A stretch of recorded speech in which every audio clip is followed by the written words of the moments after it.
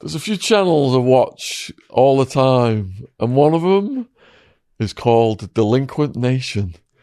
Check it out. Description box, the link is down there, as are the links for all of Dimitri's socials, and he is just doing brilliant interviews. Some overlap with what we're doing. People have been in prison, people in the gang lifestyle, but always with a redemptive aspect and life lessons for young people. So we are greatly honoured to have Dimitri with us today, who's going to tell us his story. Yeah. Why is the name Delinquent Nation? Why is it Delinquent Nation? Yeah. I thought about that in prison, and, you know, I thought about the name Delinquent Nation because all of the people that I speak to could be referred to as delinquents. And secretly, it's my initials as well. I told you my full name, innit? So, yeah, so it just kind of worked, you know, and I went with that name, Delinquent Nation. Like it. And yeah, I'm honoured to be on. This is the first big platform that I've been on, you know. I know it's took a while. But Got there in the end. We got here, we got here. So let's go back to the start then. Where did you grow up? So I grew up in Tottenham, North London. I was raised by my grandmother because both of my parents had passed away, as I said to Sean earlier on. Sorry. That's fine. And yeah, I grew up in Tottenham, went to school in Tottenham, and yeah, I'm here now. I'm in Barnet now. I'm living in Barnet.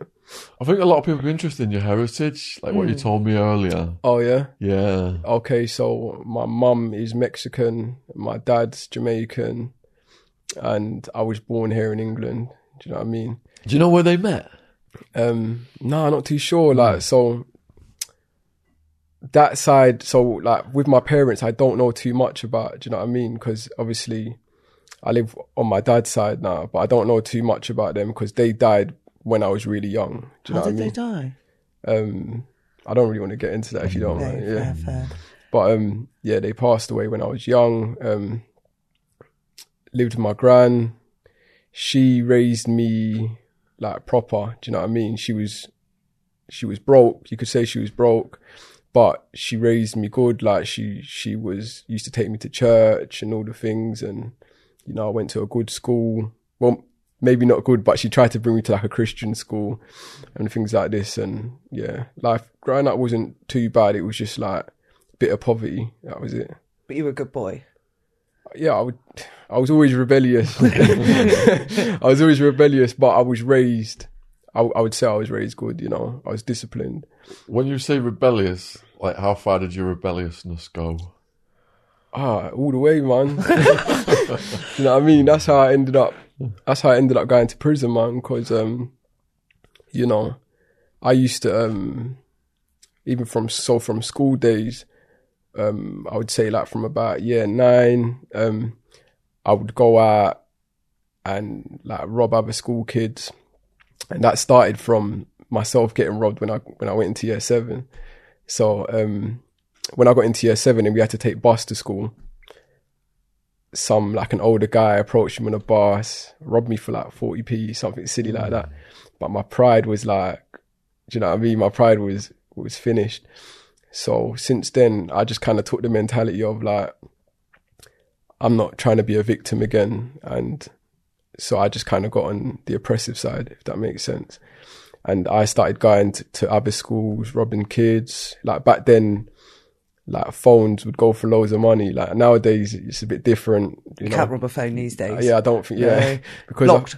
Yeah, exactly. Yeah. And I think they're traced and whatever, but back then we would rob like, you know, 62 10s, 32 10s. I don't know. Play Snake. Yeah, when you play Snake on that end.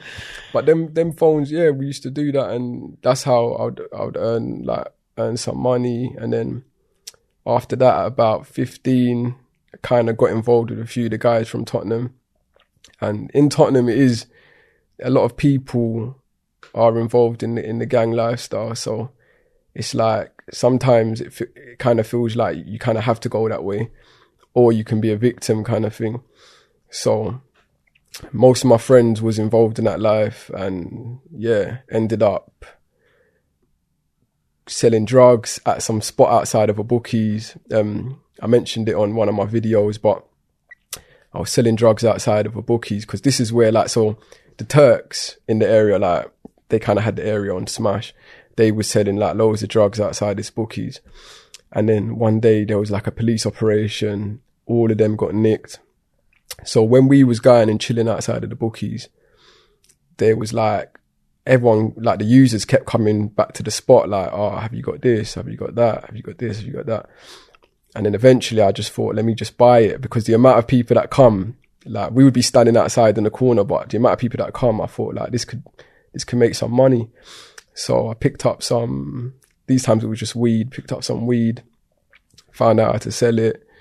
I think it was just like a quarter, which would have been, I don't know, like £30 back then. And then you make £70 back off it. So I was doing that, and then it kept growing. And then one day somebody asked for coke, and then started getting involved in that. And then one day I found out about going to the countryside to go and sell some drugs, because like that's very lucrative as well. Like people go out to, what do you mean? Like, you know what they say, county lines nowadays. And basically one of the elders from my area used to run a line out in Ipswich, and he was making like 3-4 grand a day.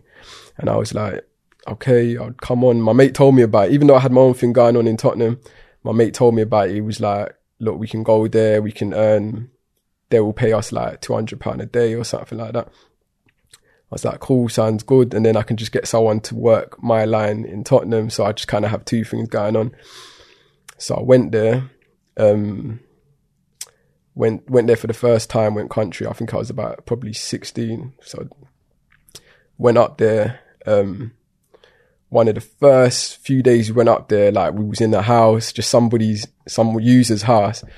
And I remember we slept on like a spare bed, and then we woke up in the morning, and then we saw like 3 kids, like, but they wasn't part of us. Yeah, we saw 3 kids sat on the sofa eating Domino's pizzas. So I've called the big man, like, yo, there's 3 kids just sat here selling drugs, and we're in the house as well. This is mad. Like, what should we do, kind of thing? And he was like rob them. do you know what I mean? How old were these kids? They would have been similar to my age. You know, one of them had a school uniform on. Do you know what I mean? So there was 3 kids from South London, and me and my friend at the time. He's my co-D on this last case, but we were just like, all right, cool. So we went in the kitchen, got a few kitchen knives or whatever, went into the living room where they were sat, and we just robbed them for all the drugs they had, all the money they had. And even my mate, he took their train ticket back was quite bad. Do you know what I mean? And that was like, yeah, that was probably the beginning of everything. And then say a few days after that, so we ain't even been there a week yet, the police came and raided the house, and I had to jump out the window. And my mate, he had to run out another way, and then we just kept it moving. You got away. We got away, yeah. And then from that day, I had gone to another user's house. So there was another user where I knew where they lived. So I'd gone into that house, and I was like, oh, just get me out of here, kind of thing. And he had taken me to a town that's local to Ipswich. So went to a place called Felixstowe. And when I went there was some woman, she's a user as well, but she also sells. So I was like, when we've got to this house, the house is about 40 miles away from where we was working for this other guy. And she was like, I was like, who's serving up over here, kind of thing. And there was like this girl called Sam, you know, and I was like, and there was like, she's a user. She just basically social supplies, which means she uses it, but then sells enough to buy more, if that makes sense. So I was like, and the gear shit, do you know what I mean? Whatever they had over there, it was just rubbish. So I thought to myself, I'm just gonna buy my own stuff and come up here, because there's no one had it this town at the time. No one had it. So me and my friend, he had ended up in Norwich, and I was in Felixstowe. So we both left Ipswich.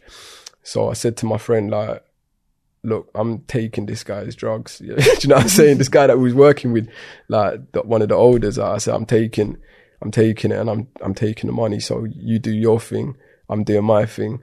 And then it ended us in we had a bit of trouble when we got back to Tottenham, but yeah, I ended up taking their stuff and then starting my own thing in Felixstowe. How do you generally find the users to commandeur their house? Well, because it was such a, so the people in Ipswich, the guy took me to someone that he knows in Felixstowe. And the town it's a small town. The police station used to close. I don't know if it still does. It used to close around 6, 7 o'clock. It's one of these small towns. And there's about 20, 30 users there, and they all know each other. Do you know what I mean? So it's just a thing of, you know one of them, you know all of them. So you say to the person whose house I went to, and these guys they want you to stay in their house. I think nowadays they say things like cocooing or something like that. Yes. Yeah, but my experience with it is it's not a bully thing or nothing like that. They actually want you to stay because you pay rent, if that makes sense. So it wasn't like you see disabled people getting their house taken over. I don't know about disabled people. No. But users. Like what they would do is say, how the business was set up was like, I will pay you like £80 a day. And they get free drugs. Exactly. So it would be £80 a day in drugs. So it would be like two of each every day for staying in the house.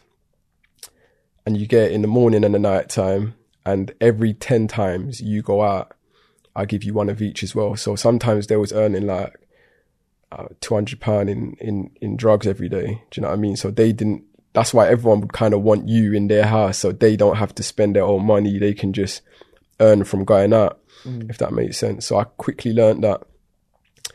Then I had, when I learned it and things started moving and I started earning like 2 to 3 grand a day, I was able to get like people involved. So I got like friends that wanted to work on the line. And yeah, I got them up there, and they would like, so I'd pay like the person that came up, I pay him like £100 a day, like pay the driver like £150 going back and forth to London.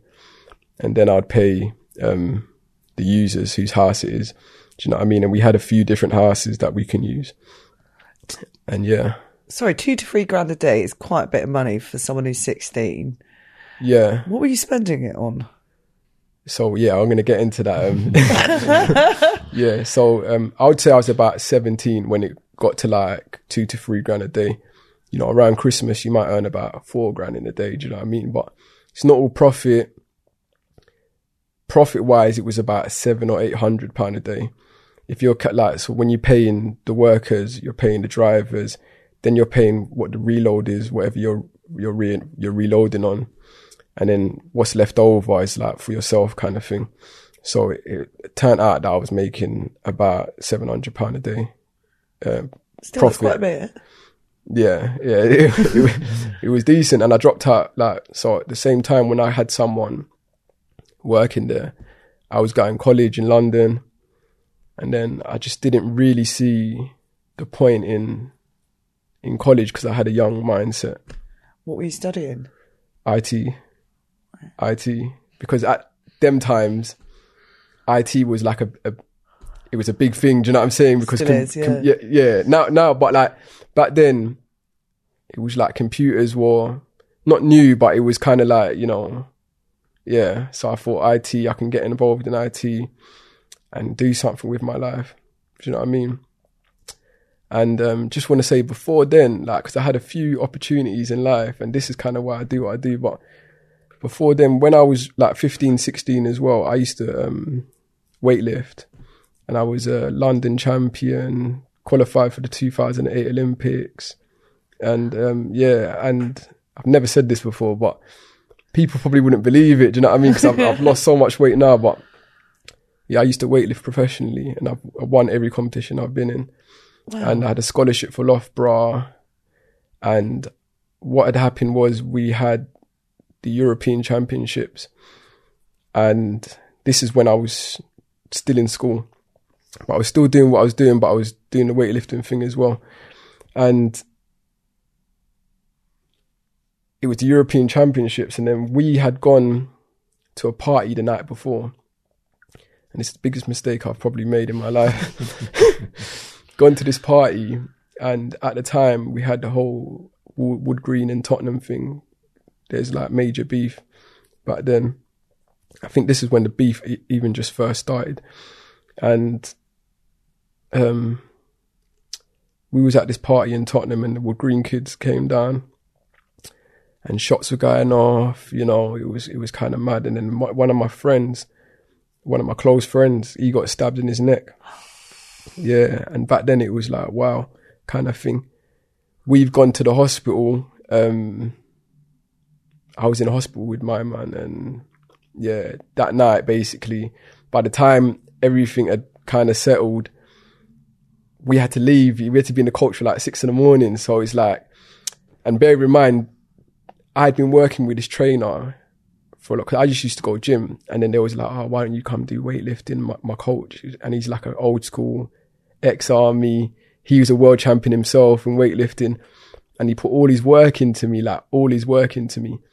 and you know, I never used to pay for anything, and like he just used to put work into me. Like there's another, I don't know if you've seen the Paralympics, the guy Ali, he's got like no legs, and he does weightlifting, powerlifting. I haven't seen him. Have you guys? He's like the British champion for powerlifting in the Paralympics.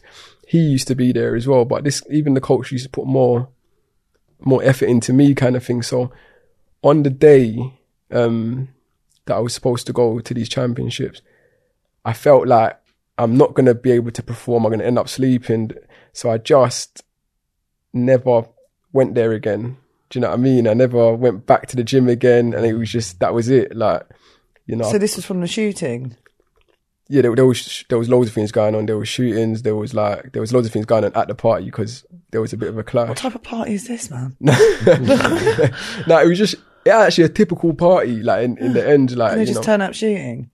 Yeah. There was a shooting did happen, and then there was a few people got stabbed. My mate got stabbed in his neck. What was the beef over originally between, what did they say, Tottenham Wood Green, was it? Tottenham Wood Green. What was the beef over?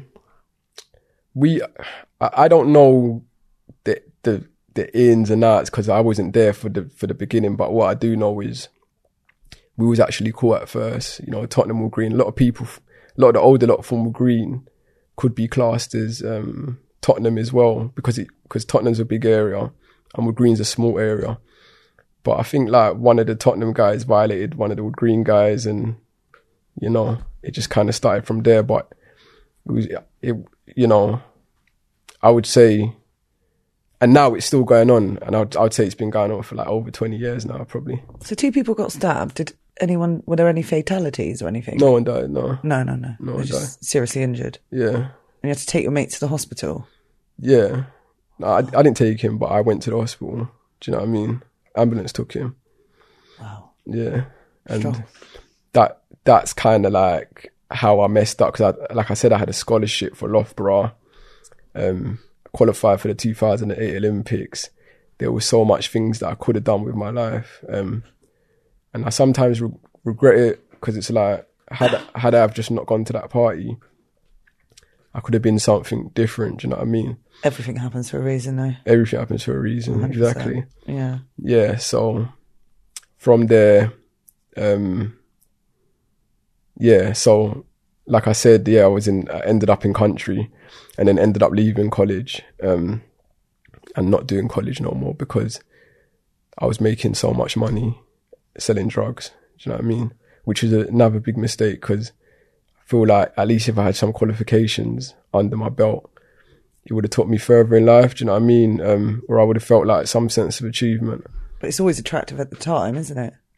What would you mean? The money. Yeah, it's always, yeah, of course. I think it's a great idea. I used to think to myself, like, and in the most naive way, I used to think to myself, like, I'm making more than this teacher. Do you know what I mean? Like, I'm making more than anyone in my class. So like, why am I gonna listen to these lot? Do you know what I mean? Yeah. And I used to be one of them lucky guys that never gets nicked or arrested or anything like that. And I just kind of thought, I'm never getting nicked. I'm just way too smart for this. Do you know what I mean? Definitely. Start to feel invincible, don't you? Yeah. Yeah. So earlier on, then you said you decided to jack the elder. Was Yeah. there consequences for that, taking his stuff? Yeah. There was consequences, but we also know elders, do you know what I'm saying? So it was a thing where I reached out to one of the older lot that I know, and my mate, he reached out to one of his older people.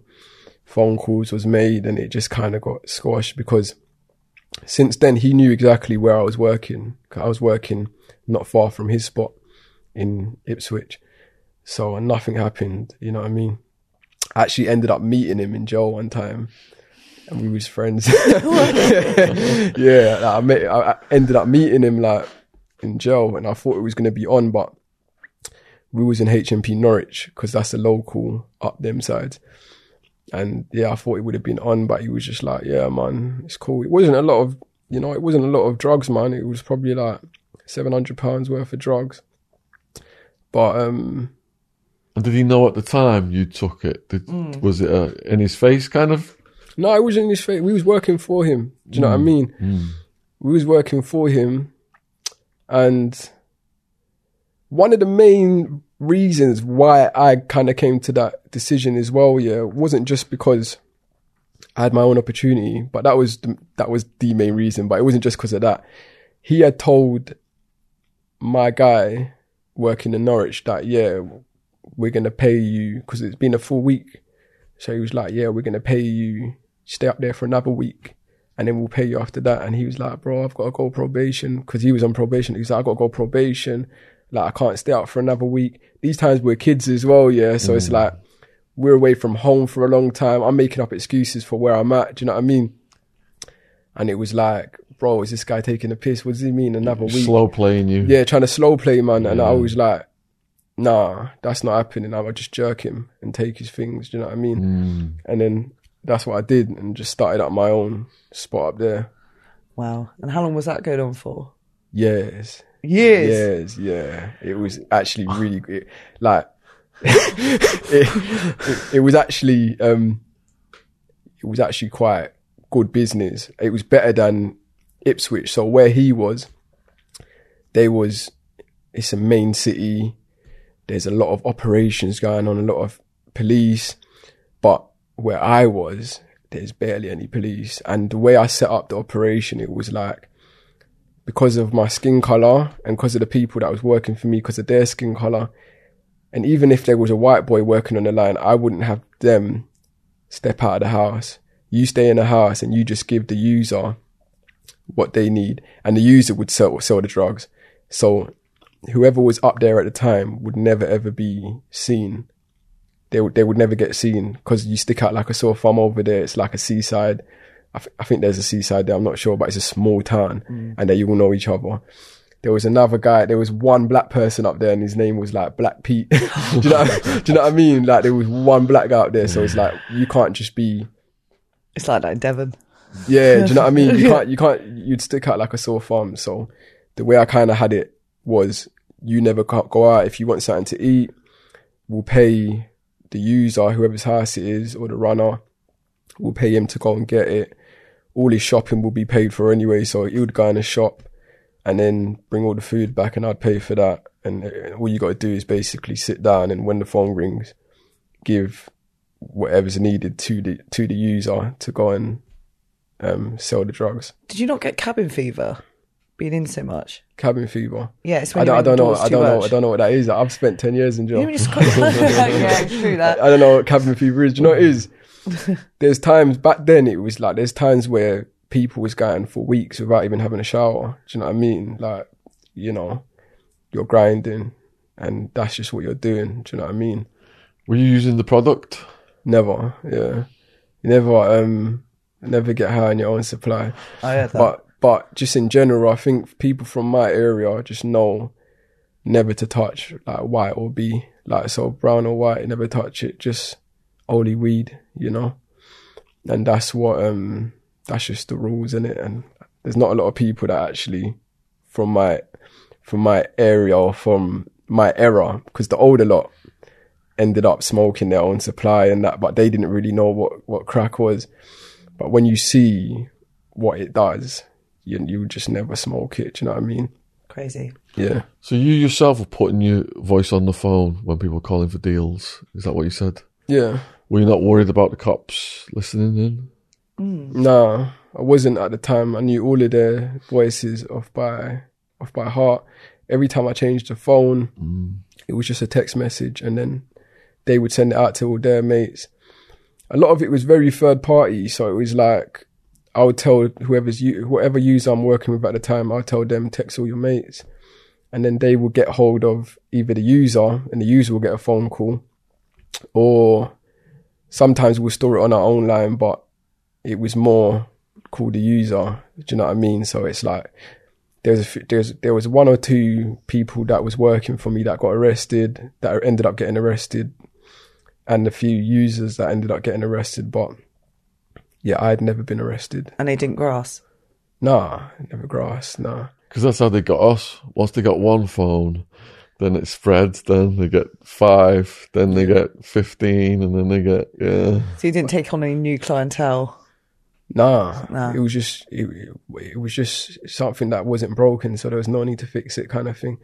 And it was like the phones was always getting changed, man. Do you know what I mean? Whatever phone I was using to contact those guys, it was always getting changed. I'd never had a contract until recent. I've never had like a contract phone until I just came out recently. The first contract I've ever had. But yeah, no phones ever got registered, and they would only get used. Yeah, like I said, because it's such a small town, you just kind of need anyone in the town's number to kind of get the message out. So I could keep changing the line. Some people have one line and they use it as their trap line for as long as they're there, and it kind of gets hot. But we didn't do it like that. It was just like constantly changing it. Do you know what I mean? Really smart. Yeah, you could say. But we were just in that position. Probably if it was in a bigger place like Ipswich or Norwich, you'd have to like use the set, because it would be hard to get certain numbers again. Some people don't know some people, but in this little town, everyone knew everyone. Everyone that used knew their mates, and that they would use together, kind of thing. They was all working. They all had good jobs, and they would all spend like a lot of money. What about the people who got arrested then? Did you give them legal benefits? What's that mean? Oh, as in, was that Get them like bailed out and get them a lawyer or anything like that, so they won't snitch? Oh no, it wasn't. That's more like American, like, do you know what I mean? Yeah. Yeah, I think you're probably speaking from like an American situation, because there's not, you know, I haven't really heard of over in the UK someone paying for bail, you know. I know a man that's put up his house, and he was on remand. He put up his house, and they still didn't give him bail. Do you know what I mean? So it's like in America, there's a set amount. Yeah. You know what I mean? But I'd never really heard of that over here. Because we schooled all our users and runners. Yeah. If you get arrested, you call this lawyer, we bail you out right away, you plead the 5th, so no one would snitch. Yeah. I think where we was, it was just like, don't snitch. Do you know what I mean? Or else. No, it's not even or else, bro. It's just, do you know what it is? It's just a code. Yeah. And, you know, nobody snitch, especially the users, you know, because you speaking about the last video I did when I was in the car, and they'd found a shotgun, and that was actually found in a user's house. So everyone got arrested for that, and nobody spoke, which is why, you know, everyone ended up getting no further action, because it was a known house to police, that it was a known house that drug users come in and out, drug dealers come in and out of this house. So it could have been anyone's gun. Do you know what I mean? So Do you think that's down to your judgment of people as well, though? Because I imagine you've got a lot of people coming to you for opportunities, yeah, and you're deciding which ones you're going to work with. 100%, yeah, 100%. And I did build relationships with these guys, man. Like, I found that when I was younger, people used to go to these places and take the piss out of these users, you know. I even call them users. I'm not calling them cats, kitties, nitties or whatever. Do you know what I mean? Because they're people. And I kind of realised there was a lot that I learned in prison. But I was always cool with them. Like I said, I paid for their shopping, their food. Like a lot of them have nothing in the house. They're spending all their money on drugs. But I would make sure that their cupboards were full. Whatever they needed, I'd give them. Do you know what I mean? There was never any violence or anything like that and that kind of worked out. Like, so say for example, when people started finding out about this town and started trying to set up shop, they would tell me and they would set it up so I can rob them, do you know, and get them out of the town, do you know what I mean? Or I can get people to do it. And there's sometimes like I could even get like a user to go in there and rob them, do you know what I mean? And kind of get them out of business. So there was a big loyalty that I had with them. Because before me, there was this girl that she was a user herself and, you know, she wasn't really doing much. And then after that, it was me. And I think I was probably like one of the first people from London to really come up and set up shop over there. You're a fair boss. And yeah, I was really, really fair. And I didn't deal with anyone like it was beneath me or anything like that. Everyone just got what they deserved kind of thing. And yeah, nobody ever snitched. Did any of them do time? Once you got caught? Yeah, but one worker did time, and there was one. Users were getting arrested, but because they're users, they was getting arrested and coming out. Like they would get arrested with drugs, and it's like, all right, you get. I forgot what it used to be called, but it's like, what's that thing called where they will release you, but you got to do a drug program. Oh God. I forgot what the name of it is. Yeah, I know what you mean. But you'd get released, like having to do this drug program, like, and rehabilitation. Yeah, it's program. a rehabilitation program. Yeah, and yeah, that was it. So it's like they kind of knew if they got arrested, it wouldn't be that deep, kind of thing. And when I actually did get arrested up there, they had said to me that they've been on me for a very long time. You know, because like I said, I was there for years. You know, never ever got nicked, and then when they finally got me, it was just like, yeah, wow. They was kind of happy to get me. And was that your first arrest?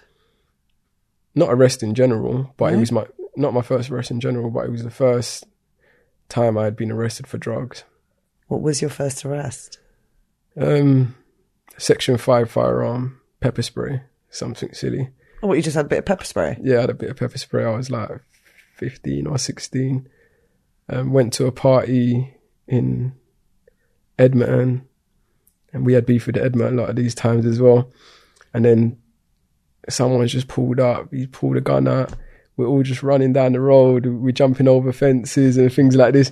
And then we've ended up in someone's back garden, and then the door was open. The back door was open, so we've all kind of gone in there.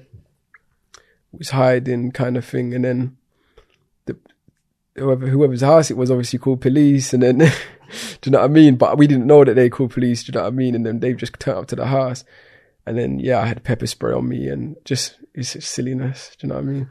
What was the charges on that? Section 5 firearm. Yeah, but what did you get charged with? Like, I got cautioned. Caution. Yeah, I got cautioned. That was the first time I'd been arrested.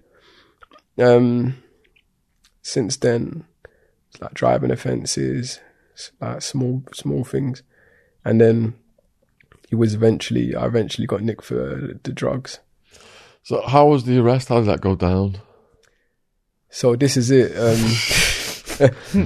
and it would never have happened, but it was like, so somebody that was working for me, the way he kind of had it, like, so the way I've had my thing set up, like I've explained to you guys, like, is don't leave the house, the user will sell everything, whatever. And then, so the guy I was paying, he thought, and he was quite naive to this, I reckon, I don't know, but he thought, you know what, I'm never gonna, I'm just gonna go back to London and let the user sell it because it was going off the user's line anyway, so that they used to ring the user's line. So what he did was, he left, I think it was like 2 ounces, one of each, like one of white, one of B. and he went back to London and kind of left it with the user because, like, you know, you do get close with them, you live together kind of thing, and he just kind of trusted him to do that. But the reason why I'm paying you, I could have just paid the user to go and do that, but the reason I'm paying you is to hold on to it, because you can't give an addict that much drugs, do you know what I mean? So then He's broke the protocol here, hasn't he? yeah, he's gone home, didn't tell me. So I'm trying to call him, he's not picking up. I'm calling the user, he's not picking up. So I've called like one of my certified users over there, like he was like on action. So I've called him, like, go over to my man's house. And then he's gone to the house, he's like, D, you're not gonna like this. He's saying that the house got raided, they had to flush it down the toilet. He's like, listen, don't listen to that. He smoked it all. I know he smoked it. He's high as fuck. You know, do you know what I mean? And I was like, what the fuck? But I couldn't even blame the user because, you know, it's in front of Temptation. you. Of course. Exactly. So I couldn't even blame him. But it was like, I've had to now come up myself, and I haven't been up there for years. Do you know what I mean? I had different people going up there, but I didn't myself been up there for years. So because I didn't want to take another loss or risk it with anybody, I had to come up myself, and I was breaking it down into like, okay, I'm just going to drop off a quarter of each. And when you're finished, give me a shot, whatever. So I was in a bed and breakfast, still never left the house.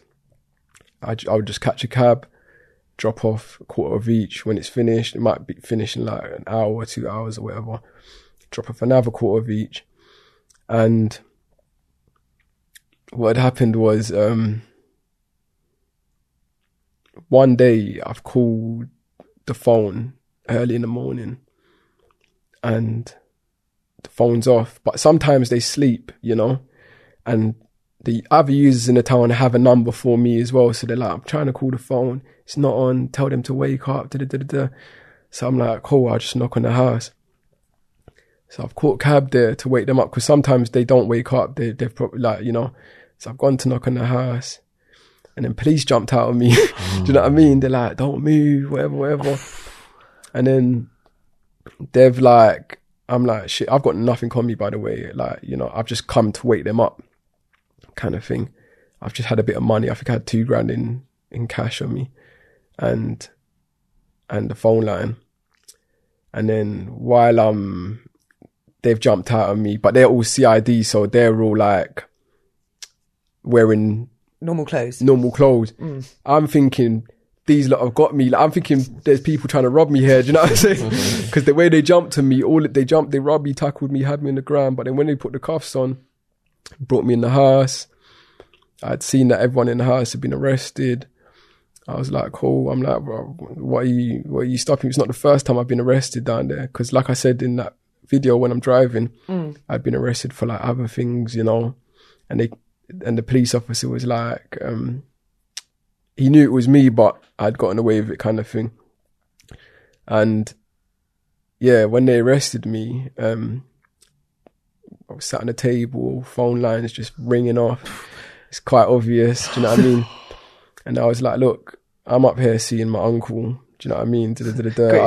I was just chatting shit. They was like, what are these keys that I've got, yeah? And then I was like, well, this is my house key, this is my car key, this key. And then I was like, and they was like, what are these keys? These are the hotel keys. I was like, oh, this is the keys to my shed. I just made up some bullshit, yeah. And it was like, that's funny. And he slapped down the same set of keys. They were staying in the bed and breakfast that I was in. So they was doing an operation, basically. Wow. As soon as I got up, like, they had, because I've never been up there. Like, I hadn't been up there until that mistake got made. And as soon as I got up there, they was on me, and they were staying in the same hotel, whatever. So even though I didn't have nothing on me, I thought they went straight into the hotel, got all the drugs, you know. So yeah, that's when they finally got me. And the guy, I think the detective was like, we've been trying to get you for years. I just didn't say nothing. Do you know what I mean? I was just like, it is what it is, kind of thing. Had you a plan for this situation? Nah, not at all. the plan was, if I go to prison, business goes as usual, and then, you know, just pay me rental fees for the line. Like I set it up, like to, you know, pay me £500 a week, which is very fair. And then my mate ended up snaking me and not paying me. Do you know what I mean? Yeah. And this is just how it goes. Do you know what I'm saying? So you got taken to the station. Yeah. What happened next? Yeah, they charged me for conspiracy to supply Class A drugs, and yeah, that was it. And then from there, I went to court. Did you have a lawyer in mind, like if shit went down? Nah. So I had I went with duty solicitors, which is big. It's not. I wouldn't say it's a big mistake because it was an open and shut case, bro. Like I didn't need to pay for any type of lawyers because they had me. They was in the same hotel as me. They was watching me. You know, as soon as I'd gone up there, like they was already on me. Do you know what I mean? And then like that story that I said in the car, when I went to go and check the bookies, there was a car waiting there. Do you know what I mean? And so every time I'd gone up there, they was ready for me and I'd kind of been arrested. So yeah, it was my mistake for going back up there and yeah, I got arrested for that. Got 4 years. And yeah, I did that in Norwich and High Point, I think. This was like 2010 or 11. So that was like one of the first times I'd been to prison. That was the first time? No, first time was a driving offence. Like I had a couple driving offence, like 6 months here and there, but that was very minor. But this is the first actual, what I'd count as like the first actual time that I did. Do you know what I mean? Longer sentence, yeah. Yeah. So what was it like your first day going in? In all honesty, I was nervous, you know, because you watch the movies and you think like, and then when I got off the sweatbox, someone screamed out the window, "Fresh meat." And I was yeah, like, I don't know why they did that, because when I got in the wing, everyone was like pussy-holes, do you know what I mean? Like, when I got in the wing, there was no one really intimidating, but because we was in Norwich and there wasn't really any bad boys up there, do you know what I mean, at the time. But yeah, someone screamed out the window, "Fresh meat." I was like, oh, fuck. It's going to go down there, man. Do you know what I mean? And I was just thinking like how to move. I was very self-conscious about like, you know, if anyone says anything, I just need to bang him, like, you know, on site, doesn't matter. You know, just get it cracking. Don't ever take a violation. Like, I was very much like that. But then I think on my first day, I had met a few users that used to work for me. A lot of people had already heard of me because of the business I've been doing for years. And then the Londoners, there was a few other Londoners like working in Ipswich, Norwich, do you know what I mean? And we had all just kind of linked up and it was all right, you know? We just kind of got into the swing of things, do you know what I mean? And like I said, it turned out there wasn't really anyone too bad in that jail, do you know what I mean? We ended up kind of being the bad ones, like the London guys. There's like a London syndrome, yeah, where Londoners just think they don't really have respect for like little towns, or like they just think that they're the baddest, do you know what I mean? Yeah. But then when you go to places like Liverpool, Birmingham, Manchester, you got like bad boys there as well. But a lot of London people, they're just, because they've just been in London all their life and there's a lot of violence that goes on, you just kind of have that London syndrome. When you go to prison, you just think, right, you're from country, you can't tell me nothing, you ain't seen nothing, do you know what I mean? So yeah. Did you have your own cell? Yeah, so I learned, so this was another silly thing that happened, but it worked in my favour. But I learned, in the beginning, you have to be in a double. But I'd learned, like, someone had told me, like an old timer that was there, like, if you want your own cell, you got to beat up your cellmate. Do you know what I mean? Yeah. So did you? Yeah. but for a reason, like, it was over. What was it over? I think it was over the TV or something like that. And we was arguing over the TV and he was watching bullshit. And I was so young, like, you know, I think I was about 20 years old. So just with the young mentality, I just kind of got it cracking with him in the cell. He pressed the light, the emergency light. The officers came in. They nicked me for fighting or whatever. But since then, I was made a high-risk prisoner, so I wasn't allowed to share a cell with anyone. But that's how I wanted it. I wanted my own cell. I like my own company. I don't do double bang up. I didn't like it. Only like of my choice. So like since then, I've had cellmates. But it's like I would choose. You have to say to the officer, look, I want to lose my high-risk status. I'm willing to bang up with this guy. He's my cousin or he's my good friend from, do you know what I mean? And yeah.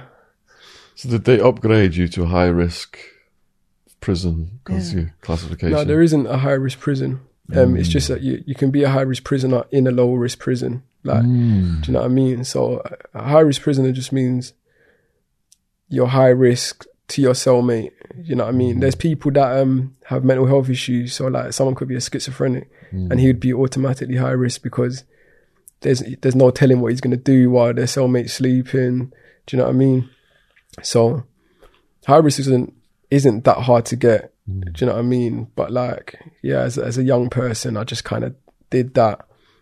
I'm not proud of it or nothing like that. It's nothing to be glorified or nothing, but I just kind of did that because I wanted my own cell. And then since then, that kind of stays in your record. So every prison I went to, I was able to like keep a single cell. Can't beat a single cell. So what category prison was this? This was a BCAT, but it was a BCAT remand. There's a difference between BCAT remand and BCAT sentence. So every remand prison is BCAT in the country. Sorry.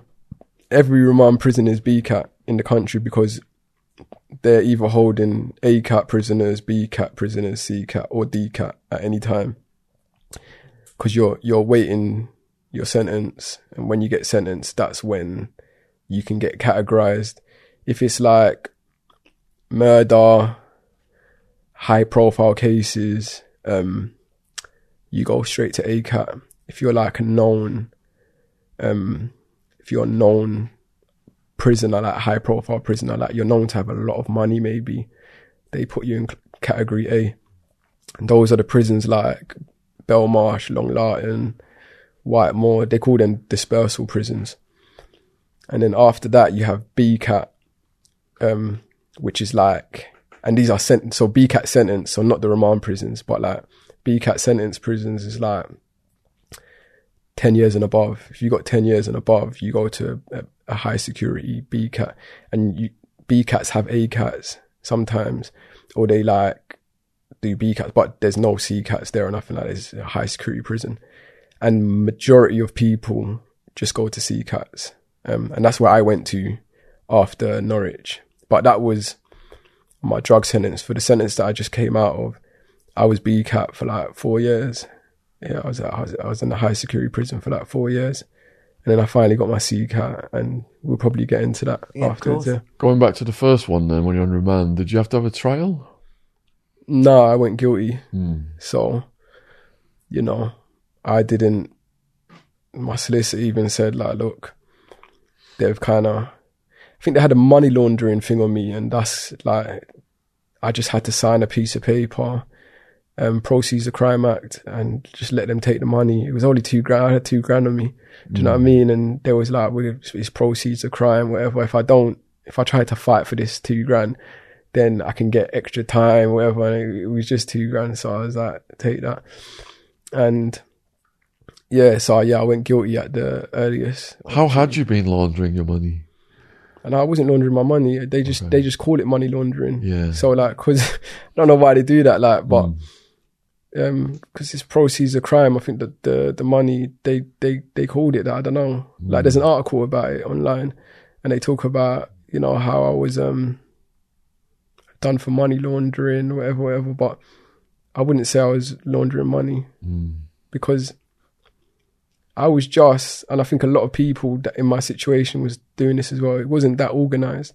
It was just like, you get money, you go shopping, you buy what you want, Do you know what I mean? I never had cards, you know, so nothing really went through. It was just cash. Everything was just paid for in cash, and no questions were really just asked. as well, otherwise the cops would have took it. Yeah, exactly, yeah. Because if the cops had seen you know, I'd spent 50 grand this year, then they would be able to put a big poker on me. Do you know what I mean? But yeah, everything was just done in cash, you know. So back to prison, did you see many acts of violence on your first day? First day. Stay. Stay. I'll stay. My first day. Yeah. First day. Not the first day. Well, maybe the first day. But... Yeah, man. yeah. There was plenty of violence, man. Plenty of violence. You know, I would say the first bit that you would see fights here and there, like little fights here and there, but the first kind of serious fight was like my mate had a little mate, Jake Baker. Yeah, shout out Jake. I haven't spoken to this guy in like over 10 years, man. But since prison, but he was my good mate. He's from Essex, and he's only a little guy. Yeah, but he had beef with this like steroid head, like, you know, and they were shouting at each other through the windows and whatever. And then it was exercise time because I'm sure Norwich was like 22 hours lock up. So we had like 1 hour exercise, 1 hour association. So it was exercise now, and we've met up on the yard. And then straight away, Jake and this steadheads just got it cracking. And then I remember I got involved. I started cracking him as well. So it was like 2-on-1 kind of thing. But when Jake got on top of him, Jake, like, he pushed his whole finger into his eye. Oh. He was gouging out his eyes, you know, because Jake's a small guy, but he's vicious, do you know what I mean? And like, yeah. And after that, his eye popped out, man. Oh. It was nasty, man. But after that, like, there was a lot of respect gained on that wing, man. Do you know what I mean? You know? No. That's what you told me to do, Sean. If I get attacked by a man, It's is to a go very for his effective eyes. thing to do, isn't it? Because that's the most vulnerable part of the body, really. I would never do that. Do you know? Because I cringe out at that shit. But he was a big guy. He would have took both of us easily. But like where we kind of toppled over, and like Jake was on top of him, like grabbing him. He was grabbing Jake, and I was just trying to hit him from the side. Jake just kind of pushed his thumb in. It was disgusting. Did the guy get his eye fixed? Yeah. He was cool. I actually met him like a year later in High Point. He was my next door. But when I landed in High Point, that was more of a London jail. Like, so I had loads of friends. So he was just kind of like, he actually did business with me. He bought a phone off me, everything like that. It was cool. I was like, you know, it's nothing personal. Like, it's how it goes in jail. Like, you know, they had beef. Like, of course I've got to get involved because that's my mate. And can you see all right? Yeah, he was all right, man. I don't think it was a permanent damage or nothing like that. He just gouged his eyes. Do you know what I mean? What was the original beef over? I couldn't tell you, man. This is back in 2010 or 11, maybe. I don't know. So I couldn't tell you.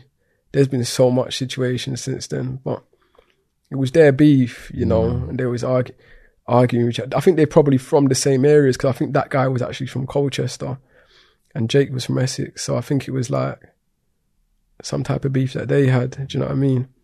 But I couldn't tell you any more than that, to be fair. But yeah, like there was a lot of fights going on in Norwich. A couple choppings, like a couple people got caught, you know, which is quite normal in them prisons. A lot of people like even cut themselves, man. There's a lot of self-harmers in prison. Yeah, that was the prison where I first seen someone hang themselves. Yeah, I saw him swinging in the cell, like, his face all went purple and blue, like he was. So yeah, I did see him do the act? No, I didn't see him do the act. I just saw him swinging. The aftermath. Yeah, and that happens a lot in jail. A lot of people hang themselves. And yeah, that sentence, yeah, there was a bit of violence, but I think it was like, that was like my first sentence. So it was like, I didn't have much experience then, but like it was on my longer sentence where I properly saw some real violence. Do you know what I mean? Yeah. On that first one then, you'd set it up whereby you were supposed to get kicked down from your line. How soon into that sentence did you realise you were getting snaked? Quite soon. Yeah, quite soon.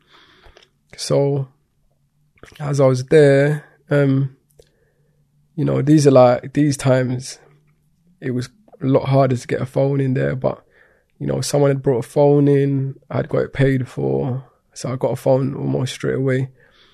And then I called the guy that I trusted. I was like, yeah, we've spoken about this as well outside. I said, in the very worst case, if anything happens, I want you to take over, do your thing.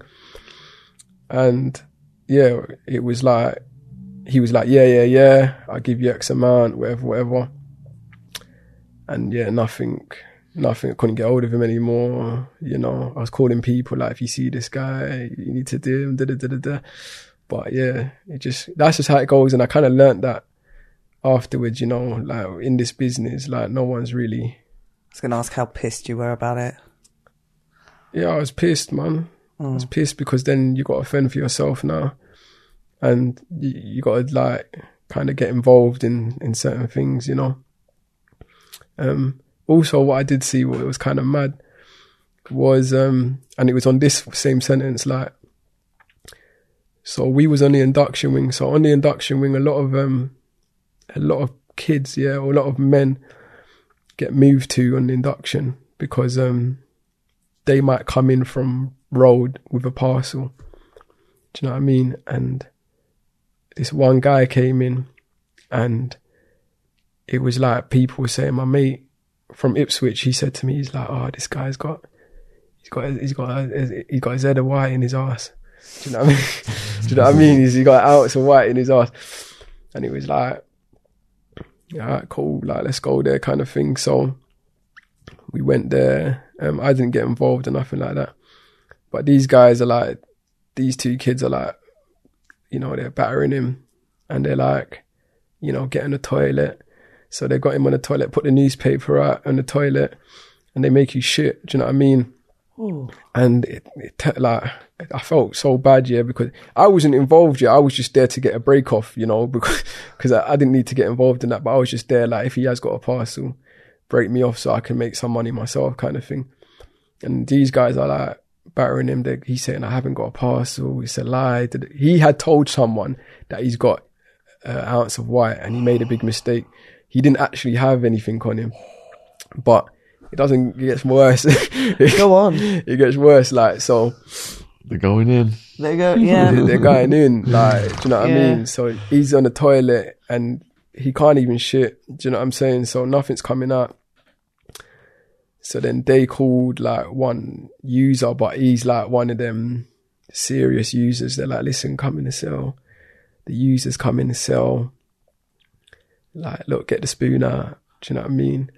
And then he's taking the spoon and he's pushed it up his arse. Couldn't find nothing. Anyways, because I wasn't actually on that wing, I was just told about the move, yeah. So I just kind of bounced from my wing onto that wing. I wasn't supposed to be on that wing, so I just kind of got off. Like, when shit started going down, yeah, I just said, yeah, this is safe. I'm not involved in this. But everyone in that cell, everyone else in that cell, the people that was actually on the wing, they ended up getting sexual assault charges. I'm not surprised. Yeah. Spooning someone's asshole. Wow. Yeah. Fucking hell. Played a role in that, though, didn't he? Bragging that he had he shouldn't have. And I think some people come on the wing like, yeah, I've got this. I'm the man. I'm the man, yeah, I've got this and that. But like, you know, in prison, people are like... Can't play like that. People don't play like that. And the ounce of white in prison is worth a lot of money. You Bet he learnt his lesson. Yeah, of course, man. He's traumatised after that, man. Do you know what I mean? But that happens a lot in jail. How often? I don't know, if someone comes in with a parcel that isn't really safe and he's not... Usually, they would just shit it out. They would be so scared. Like, if they did actually have a parcel, they get in the toilet, then they'll push it out. And then what happens is, obviously, people have got gloves, like cleaners or whatever, they got gloves. They clean it up, take it out of, like, it might be in a condom, it might be wrapped up or whatever, unwrap it, and it's clean, innit? So a lot of people get parcels out that way. You just put like a newspaper down and then make it so it doesn't go down the toilet, or if it's a phone, it doesn't get water damage or whatever. And yeah, a lot of things happen like that. But if they can't actually shit at the time, like, people would force it out, kind of thing. Which is deep. When I was at, they'd put ice cubes in people's asses if they'd passed out on heroin.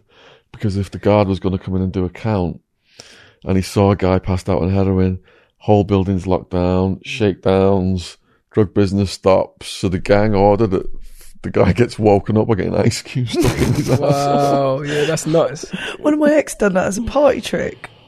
He used to put an ice cube up his bum. Did he? Yeah, he's a Welsh guy, pretty mental. Yeah, that's a bit mad. Because of what, please? What about juggings? Oh, yeah, Juggins. juggins. I've only recently What's that, discovered hot water? juggins. Yeah. With the sugar. Oh yeah, plenty of that, man. I seen someone get hot water, and he was a black guy with the sugar though, and you know it was just pink. He went from black to pink. You could see like the flesh, and cause like your natural reaction when you've got water splashed on your face is to wipe it off. Like he's wiping off, and his skin's just coming down with him. Off. Yeah, we see that quite a fair amount of times. Is most of the violence over drugs, drug debts, that kind of thing? Nah, I would say it could be personal shit. It could just be someone shooting off at the mouth, disrespect. It could be outside beef, you know. Drugs is like, yeah, people get, like some people might get into debt and then bounce off the wing, go into another wing or hide down the segregation. But yeah, people get moved to for like owing money, but you know, that's just one side of things. There's loads of different reasons why violence would happen. So were you getting any visits, family members? Did you have a missus or anything like that during this one? Yeah.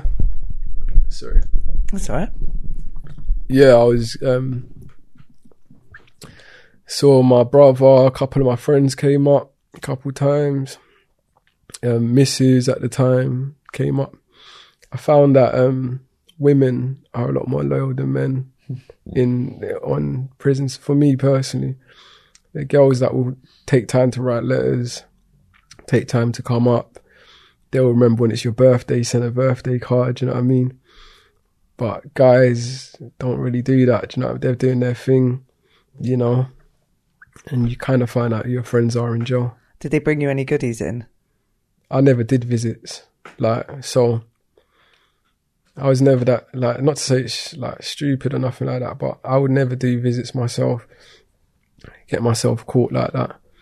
That don't make no sense to me. So what I would do is someone that is willing to do visits, but they can't necessarily get the things, I'd buy bits and pieces and give it to them to bring in on the visit, and then when it comes in, they'll get their portion and I'll get my portion.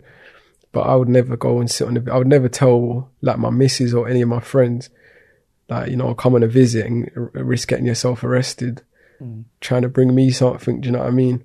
I wouldn't do that to myself, but a lot of people did it. Yeah. I saw a guy, his missus got arrested and he was just pissed off that the drugs hadn't got in. He didn't give a shit about his missus. Yeah, that's mad. Nice guy. That's mad. Yeah. That's very, like what you just said, like a lot of the guys, they don't really give a shit about the people bringing it in. But it's like, for me, I'm a good guy at heart, you know. That would play on my conscience, the fact that I got you in prison, you know, because I wanted whatever.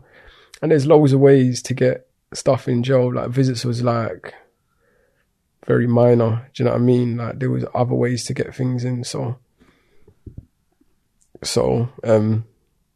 yeah, I didn't really care much for visits. You had officers bringing things in. You had parcels launched over the wall, you know. And I was going to ask what the guards are like there. Yeah. Guards are cool. They're all right. Yeah. Norwich was very racist. Corrupt? Yeah. The corrupt ones are the cool ones, man. Do you know what I mean? They're literally cool. And I wouldn't say they're corrupt, but some guards are some screws. Do you know what it is? It's different. We'd have to get into this sentence because back then, a lot of the officers were ex-army. They were shitbags, you know. They was proper arseholes, you know. And they'll batter you as well. They'll still batter you today, but they used to, they'll batter you, you know, and get away with it. And they'll be 5-on-1, 6-on-1, and they'll batter you. But it was more, like I say, on this sentence, like what I just came out for, when I saw a lot of corruption, because it's a lot of, nowadays, they're employing anyone. Do you know what I mean? Like ex-Tesco workers. If you apply for a prison job, you're gonna get it. You don't need much. Like, there was 18-year-olds banging me up and that. What was it? Scott said. Scott does sport. Yeah. So it was like a simple bleep test to get in. That is it. Yeah, they no do fitness bleep required. tests. Yeah, they don't. No. They don't, like, you know. It's very easy, man. They're very slow. Some of them, like I said, you got 18-year-olds, man, in adult prisons locking you up, and a lot of them, like, you got a lot of young girls as well that are just impressionable. They end up falling in love, and they end up bringing in parcels or whatever. Like, they get coerced into bringing shit in. Then you got guys, like, because prison wage, the wages in prison are shit. I swear it's like just above minimum wage. So I'm sure they're getting like under $2,000 a month. I think it's 17 grand a year. Maybe. Yeah, so that's shit in itself. Starting. Like, yeah, this is small money. So if you're getting offered like $1,000 to bring in a parcel a week, you know, you might bring it in a couple times a week, then you're going to take that, you know. So there's a lot of screws bringing parcels in and stuff. And there's also a lot of officers, like I found, that was cool when they would tell you, look, the wing's going to get spun, make sure your things are away. And, or like, say, there was a few times where I had my phone on charge and like an officer's doing checks, like they've gone into my cell and they're like, come in the bar or put that away, kind of thing. Yeah, so, yeah, there's like, yeah, there's some cool ones, and, you know, some that I just do their job. There's people that are jobs worse, that just really take it seriously, and some just want to get paid. They're just trying to turn a blind eye to everything. And there's some that actually want to get involved and want to make some extra money. Of course, we've had a few interviewed on here. Is it? Yeah, Lee Davis, shout out. So coming out of that Shout sentence, out to Lee Davis. What was your plan? Yeah, what was your plan coming out? No plan, man. Just get back to it. You know, like I said, I was young. We're going to go after the snake. Yeah. He went missing. I went back to the spot looking for him. He stopped selling there. And then it just turned into like, shit just kind of went there. Like, it was so organised at first. And then when I came out, they ended up, I don't know who he told, or like, they ended up being like loads of different people. Like, now there was people from South, East, people from Birmingham coming up there. And like, you know, I remember when I first came out and I went back there, like my line was doing like £700 a day. And I was like, what is going on? Do you know what I mean? So, some things happened. Like, this is straight away as well. Like, some things happened. I ended up getting involved in some things. And then I actually got arrested for robbing 2 dealers. And it was called aggravated burglary. They charged me for. And after that Aggie burglary, we ended up beating the case because the users came forward and they was like, yeah, he came in, he robbed our laptop, money, things like that. None of these things were taken. And all they had to do was just admit that they was users and they was involved in the drug things, like, and they didn't. They was just like, no, we've never been involved in drugs, we're just civilians. And they was known to police to be a drug house, you know what I mean? My defense was that I was up there, I was taking drugs myself, whatever. And I was like, I've just gone to the house because they think, but like I'd not taken anything, whatever. And it didn't even get to trial because they was deemed incredible, like not credible kind of thing. And the case got thrown out. But because I was on license, I ended up spending the rest of my license, spending the rest of my license in prison. How long was that? 2 years, well, just under 2 years. Do you know what I mean? Which prison was that? Oh, sorry, I forgot to mention. It was probably just over 2 years because I did actually get done for taking off. So on my way back to London, the drug dealers had called the police, which was crazy. When I saw the CAD report, it was like, yeah, they'd called and they was like, we're hiding on the roof, because they got into the loft and got on top of the roof, and they was like, yeah, we're on top of the roof, people are trying to rob us, whatever. So then when I went for the drive back to London, police had put their sirens on. I took chase, and it was like a long chase down the motorway, throwing out things out the window and things like that. And then when the chopper came out, that's when I kind of knew we're not getting away from this. Yeah. And then we got nicked in the field somewhere. And then my 2 coldies got bail, and I got remanded or recalled back to prison. So, yeah, and then so they ended up only doing me for dangerous driving or something of the sort, not stopping, dangerous driving. And they kind of added that to my license. So I ended up spending about 2 years, I think, on that one, yeah. Which prison did you start? Norwich again, because it was in that area. Yeah, so I got remanded to Norwich. Was it how you remembered it? Yeah. Oh, like he's back. Yeah. Back again. Literally, yeah. Like I was back there, but this time more confident, you know. But after that I went Wayland, and I don't know where else I went. I think I went Peterborough as well in that sentence. And then, yeah, that was just like, did that, and then came out again. And how old are you at this point? I think I came out 24. 24. So I started this all when I was like 20, and I was going little tiny stints when I was like late teens. So I'd come out now, and this time I'd kind of wised up. I hadn't gone back to that place. Yeah, I didn't go back to the countryside, but I'd met some people in prison, had a good link for weed, and I kind of thought to myself, you know, I'm not dealing with hard drugs anymore. I came to a realization that giving people these drugs, I used to justify it by saying, if I don't sell the drug, someone else is going to sell it, you know, so whatever. But I then realized in prison that it's a really bad thing that I'm doing, you know, selling hard drugs, because you can see what effect it's having on the people, on the community, you know. So I kind of had a conscience there and stopped selling hard drugs. Then I got into just selling weed again, like, you know, because everyone smokes weed, you know. It's not one of them drugs that's going to make you have to go out and do robberies to get the money, do you know what I mean, or burglaries. It's just weed, innit? But us, you get like a slap on the wrist or whatever for it. Like you're not getting in much trouble. But if you do it on a decent enough scale, you can make like $1,000 per box. Do you know what I mean? Per kilo. Like if you just sell it whole, you're getting it cheap. So I just thought to myself, I'm just going to do that. So I kind of got into the weed thing when I got out. But these times I'm like gambling. Like I got back into gambling again. And before I was involved in gambling, but because of prison, I kind of stopped it. So I got back into gambling, losing. Is it casino?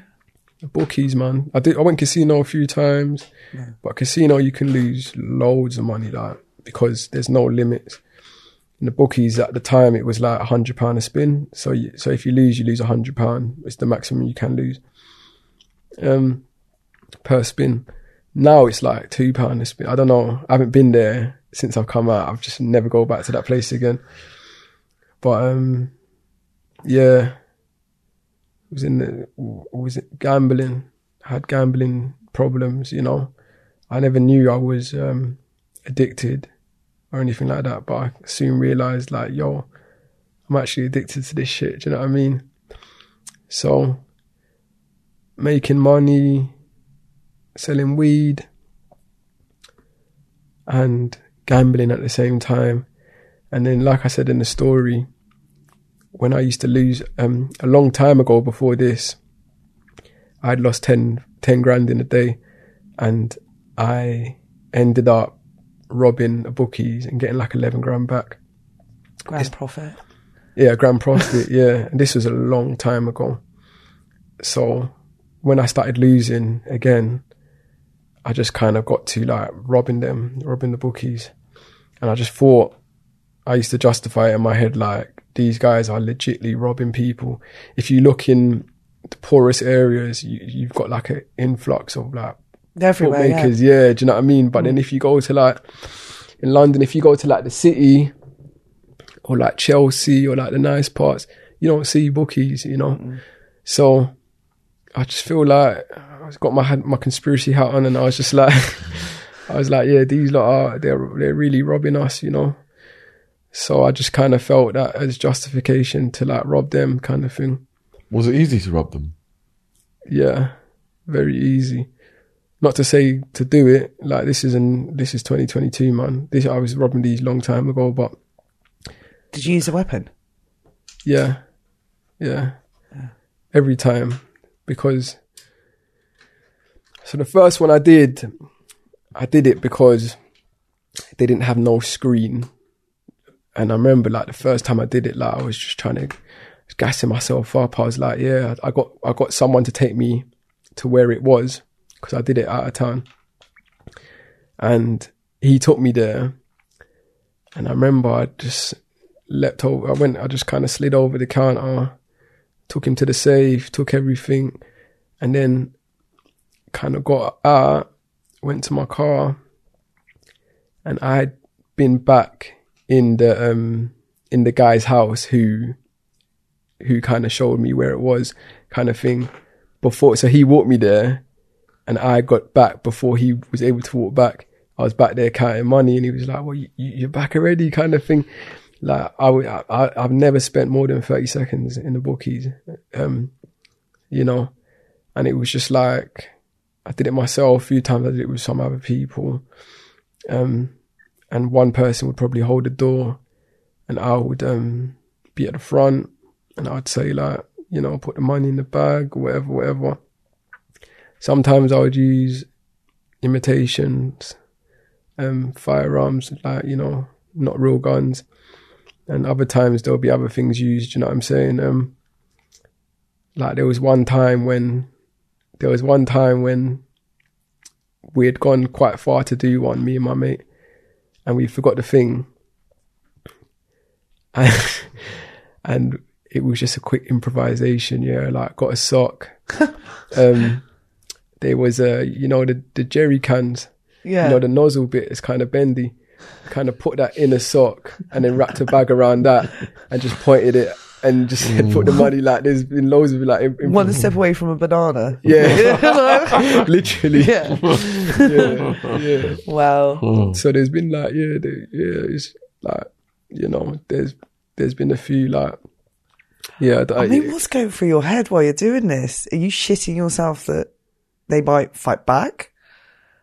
Nah, there was one case when someone tried to fight back, and it wasn't even the people, it was like someone that was just some hero that was gambling. He's losing money, man. Do you know what I mean?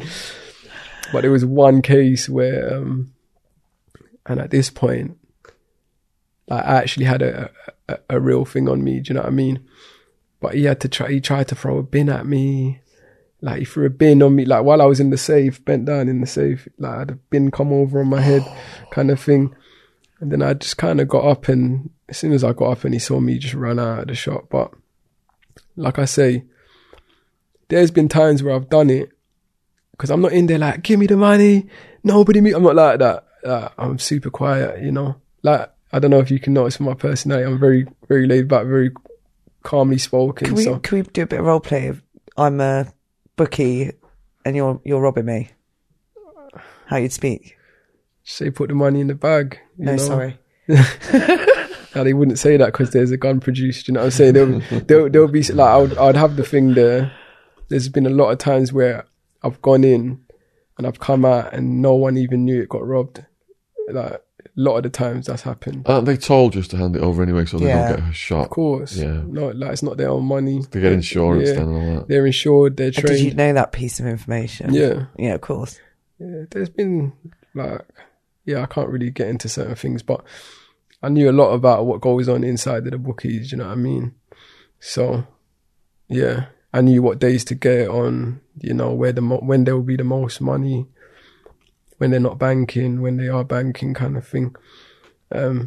So, yeah, there was a bit, yeah, it was all right and it was quick, you know. It's adrenaline. You do have adrenaline, but at the same time, you just do it so smoothly. You go and don't make a noise, like you just do it and then you walk out, and then when you come out you're still walking. You don't have to run until you've maybe hit the corner, then you can run off or whatever, but you don't bring attention to yourself. And yeah, that's how I used to do it anyways. What about the first time you got caught? I got caught actually not even doing anything, like, so What? that's like it. That's what they say. Like one of my friends told me, like, he was like, bro, when you actually get nicked, it's just going to be the weirdest thing, like, do you know what I mean? Because you think you're going to be nicked on scene or whatever, but I was actually chilling in the car with my co-defendant at the time, and we had the flying squad onto us, so they was already on to us kind of thing. I was none the wiser, and I was just chilling in the car, and they had just pulled up on us, like, don't move, pulled out their arms, and then dragged us out the car. And then they said that we was planning to rob a bookies then, but that wasn't actually the case. But they said because there's bookies everywhere where we are, but there was a bookies like local, and it was like, yeah, we was planning to rob this bookies. And then they brought all these charges. They brought all these charges to us, and because like certain cars was used, so because they only really had evidence on one of the cars, and that was the car that I was in at the time, they can only charge us with four bookies. So we only got done for 4, which was a touch, really. Do you know what I mean? So that's how they got you on the vehicle? Yeah, so the ANPR of the vehicle never ever saw my face, never used phones, none of that stuff, you know. But it was the ANPR of one of the cars that was there. I happened to be in it, you know, but that was like a car that had only been used a couple times. Do you know what I mean? And there was different cars, you know, and they tried to charge us on all these before, but like the only ones that stuck, because the only evidence they had, like my case ended up becoming a circumstantial case. So it ended up being like, well, he's in this car. Does it make him do it? Yeah, so even like 2 of the charges wasn't actually me. Do you know what I mean? Yeah, so it was like, but it was kind of like, well, it could be a lot worse, so it is what it is kind of thing. But, you know, and it wasn't my co-D either. So one time my co-D was actually on the phone to his missus at the time that one of these robberies are happening. It was his missus's birthday, and that was his alibi. Like, look, I mean, the cell site's putting me in. They didn't even, the prosecution didn't even use cell site because it worked against them, because no cell site put us on the scene. In fact, it actually helped my co-D because he was on the phone to his missus on her birthday at the time. And then they said that, oh, you know, he had got someone to make that phone call, and it wasn't actually him on the phone. So the jury believed that, and we got found guilty on that charge, but we didn't actually do it. The actual gunman was like 6'1". I know who he is personally. Do you know what I mean? He's like 6'1". He's about 18 stone, black guy, hench, you know, and I'm slim, mixed race. Do you know what I mean? He was left-handed, so even like my defense was like, look, the gun's in his left hand, like I'm right-handed kind of thing. Did they have CCTV? Yeah, and when I went on the stand, I was like, this can't be me, look, he's dark-skinned. And they said, you know, the CCTV, don't watch it because, like, you know, the colouring can change. Do you know what I mean? Like, because the pixelation, the prosecution was really good. This was in the Old Bailey, so they had good prosecutors, you know. And then there was no prints on the gun. There was like, you know, they had the the flying squad had made so many mistakes, so we thought it was going on. Like, we thought we had the trial, like we thought we'd done it, and the fact that my co-D was on the phone, you know, and one of the guys was like this big black guy, like, you know, I thought, yeah, we've got to bust this case kind of thing, but we didn't. Like, jury came back and it was like, yeah, guilty. And I was like, shit. How long did the trial go on at the Old Bailey? Just under 4 weeks. 4 weeks. Wow. Yeah, it's a long trial, man. And what were the jurors like? Oh, that was a piss take as well. So, because it was in the Old Bailey, and some of these robberies happened like in, you know, more ethnic areas in London. So they was like, oh, if you're from Enfield, put your hands up. If you're from Tottenham, put your hands up. If you're from this area, and then they dismissed all of them. And then, you know, all the Asians or blacks, that they all went, do you know what I mean? And then it was just city folk.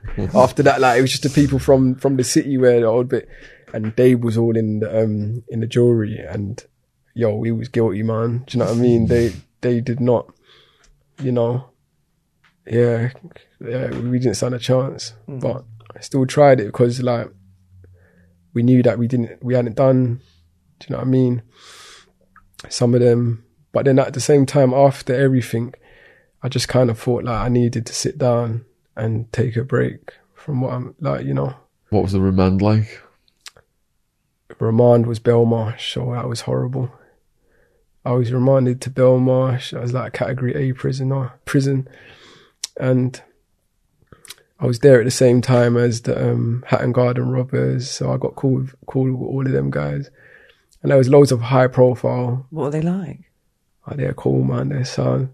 Do you know what I mean? I was cool with some guy called Danny, and he was like super cool. He was from like Enfield, Tottenham ways anyway, so we just kind of got along. But they was treated like they was Category A prisoners, so they had to wear like red, like a red bib when they went on visits and stuff like that. But yeah, and they were saying things like, you know, because I used to say to them, look, they're making these things about it, there's shows about you and stuff like, you getting any money? And they was like, nah, I'm not getting no money and things like this.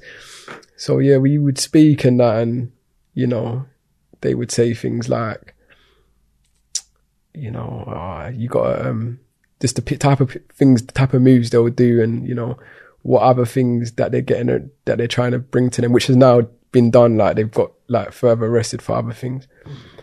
I think like one of them's dead, I'm sure. Like, one of them had cancer when I was there, and he was basically barely living, like, you know. And yeah, there was the Grinder killer. He was, I don't know, you heard of him? Yeah. Who? The Grinder killer. What did he do? Was he killed? But... He was killing, like, he was meeting gay people on the Grindr app. Oh, Grindr. Yeah. And he was killing them. But he was a vulnerable prisoner, so he was on the vulnerable side. But we used to see him, and that from our gate we can see the EastEnders killers, and that both of them was on the same wing. Like, so I think two people was involved in, like, there was these two EastEnders killers, and they was both on the same VP wing. And you see, like, yeah, you do see a lot of high profile prisoners there. The owner of Leica Mobile was on the same wing as me. What did he go in for? Can't remember. Fraud. Fraud? Got 8 years for fraud. What? But he was like the richest, like, obviously. Why is he off-roading? I think it was, I don't know, you have to Google that. Like, yeah, you just Google it after that. Yeah. Julian Assange is in this prison right now. Is he? Belmarsh. Yeah. Oh, is he? Mm-hmm. I think that's horrible what they're doing to him. Yeah, definitely. So what was the atmosphere in there like versus Norwich? He's very different, man. Serious prisoners, man.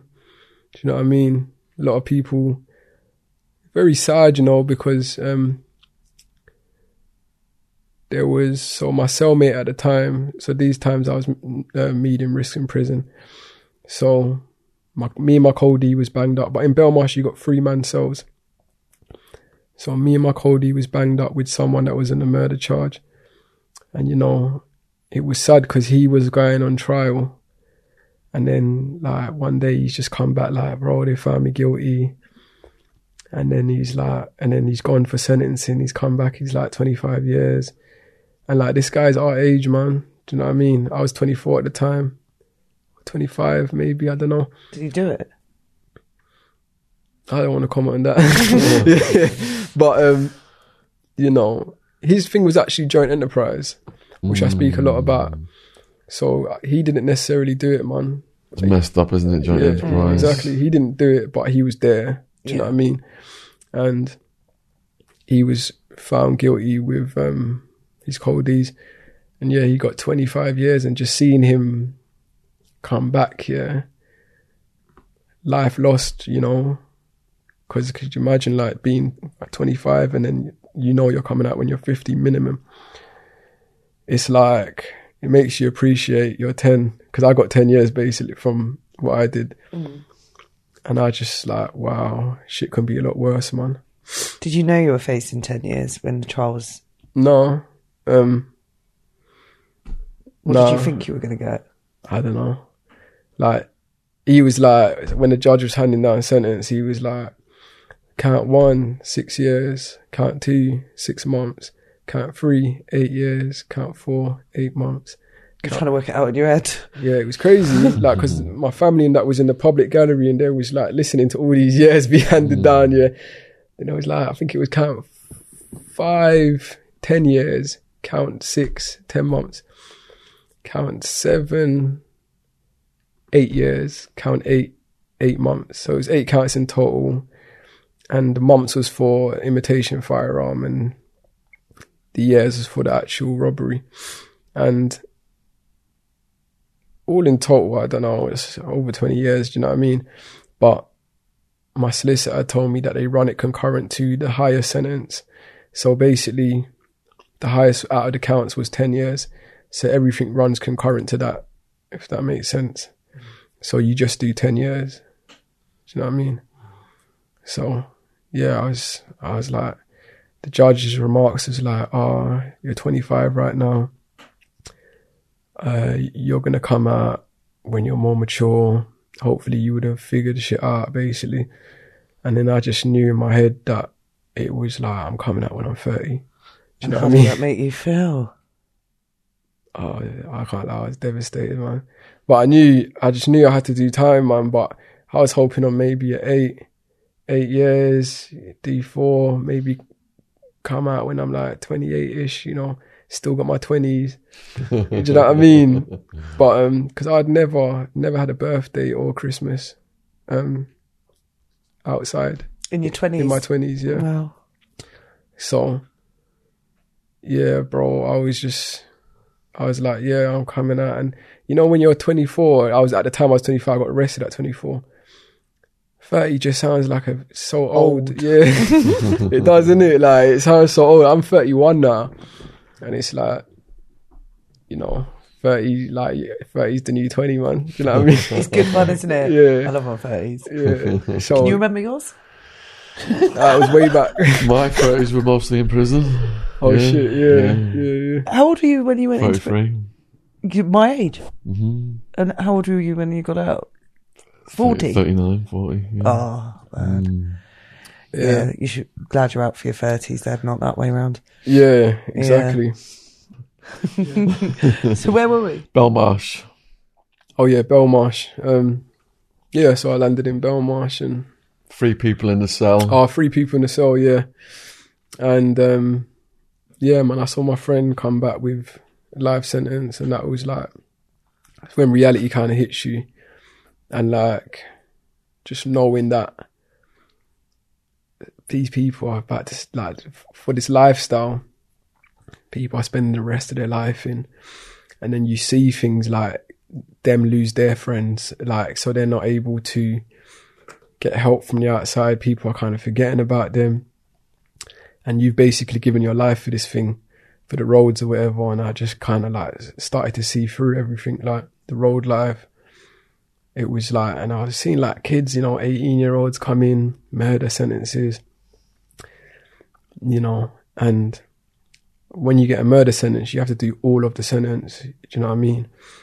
And I just got a real insight into like where things end up going if you stay on this path, kind of thing. How long did it take into that sentence for you to start to get the insight? that was straight away because Belmarsh was my first. I spent like a year and change in Belmarsh, so that was my first. I was in Thameside for like a few weeks, and then from Thameside went to the Old Bailey, and from the Old Bailey you go to Belmarsh. That's the local prison from the Old Bailey. So yeah, when I went to Belmarsh, yeah, I was just seeing some people's situations, and it was just, yeah, it was horrible, man. So you'd say it was the wake-up call you needed? Yeah, I would say it was definitely a wake-up call because, you know, people from my area, like people that were just like me, you know, you go on the road, you have your little gang beefs or whatever, and it is serious, like your friends die and you feel like you need to do something about it. But it's like, yo, when you get caught and you're having to sit down for life, it's just a different thing, man. I'm seeing people snitch, like, you know, I'm seeing like my cellmate, for example, he had 6 cold Ds and 2 of them ended up snitching. And one of them that snitched, like, because they had the story, like the main guy, he wrote up the story, the alibi, gave the message over in church, like, this is the story, whatever, because his cold Ds was on other wings. And then they went to court, and then one of the guys like brought the letter to court, like, yo, this is their story, this is their alibi. He'd given it to me to, do you know what I mean? I wasn't involved. So he just straight snitched, and he ended up getting a life sentence anyways. So he snitched and ended up getting life sentence under joint enterprise. Snitches get stitches. And he got cut as well straight away. Yeah. When he came back, they saw each other on the walkway, and he got cut in his face straight away. Literally. Wow. Yeah. What other acts of violence did you see in Belmarsh? Do you know what? Belmarsh is like so high security, yeah. They are quick, man. Like, they're quick, like, when it comes to responding to violence. Do you know what I mean? So Belmarsh wasn't really Belmarsh wasn't really where I saw most of the violence, but a lot of people got battered in cells. I saw a few hot waters, a few cuttings, but like, you know, they stopped, so there was like someone got cut with a tuna can, and then they started doing something where you have to open your can at where the servery is and then leave your, so there's only, they didn't sell can openers or nothing like that. You had to go to the servery, get it opened, and then throw your can away at the bin over there. And then they started doing things like, if you use the razor, you have to use your ID, you get a prison ID. Give them your ID, they'll give you a razor to shave. When you finish shaving, before you can get your ID back, you need to give in the razor, because a lot of people get the razor, break it up and turn it into a shank. Of course. So they was really on it, man. And if a fight broke out, they'll be on the wing 30 seconds, man, like with the big dogs and that, you know. They got like these big Alsatians, German Shepherds, and they react really quick, man. Do you know what I mean? They don't muck about. No, they don't play about, man, in Belmarsh. A lot of the violence comes from the prison officers. In what way? Like, they'll batter you, man. They'll batter you. Like, you see the geezer that had chopped off Lee Rigby's head? Oh, yeah. He got battered by the officers in there. He lost all Knocked his teeth. His teeth out and everything. Yeah, he lost all his teeth. He got battered in the block. There was a time when one of the senior officers was banging everyone up, but he's got an attitude problem. He's on a power trip. I think he was in the Iraq War or something like that. He's one of these officers, and then he's telling this kid's like 18 years old. He's like, he's saying in a disrespectful way, like, get behind your door. And the kid's like, yeah, but why do you have to speak to me like that? And he's like, get behind your door. And everyone's like watching it. Do you know what I mean? So this kid feels the need to like bang out. So the kid, like, and this kid's small, he's tiny, and the officer's like big and built. So the kid throws a punch. He quickly gets like put down. Obviously they press a button and then all the screws run on. So they've got him in a star shape where they've got his legs touching his bum and his arms behind his back. So he's just like, he's just fully contained, yeah. And then the SO was just grabbing his head and just smashing it off the floor, like kept banging it repeatedly. And no one could really do anything about it because there's so many officers. And then when you, if you say you complain about that shit, nothing happens, you know, the CCTV is not working, like all of these things. So yeah, they do, like a lot of the violence comes from officers in prison. They say that about Cat A prisons, don't they? They're generally less fights. Because the consequences are more severe, because it's the more serious. Yeah. Wow. It's more serious. I would say in the higher securities, the violence is worse, but it's less often. Yeah. But when it does happen, it happens. Like when the Cat C's, like you get fights all the time, break out. But it's like, you know, someone got punched up, someone probably got maybe cut or something like that. But in the higher securities, it's like someone's been stabbed the fuck up, like, you know what I mean? He's been stabbed up, or he's been chopped up, or like he's been tortured there for hours, kind of thing. Like it does get really bad in the high securities. So I got 10 years and I ended up in high securities. So in Norwich then, you said you had to get your hustle on to get by because you didn't have anyone supporting you. You've had your epiphany now this time around about that lifestyle. Do you still feel you got to get some kind of in the mix somewhat to get by, or did you? Yeah, I had to, man. Yeah. That's why I was in the mix of things, man. Do you know what I mean? Because I'm spending the next 5 years here in prison. No one's supporting you. You need to support yourself, kind of thing. Was that a lot harder though in the Cat A's? Nah, because because you see Cat A's, yeah, you got like I wasn't in Cat A's, so I was in Belmarsh. That was a Cat A, but when I got sentenced, I was sent to a Category B, and everyone with 10 years and over goes to Category B. That's like the cut-off point, 10 and over.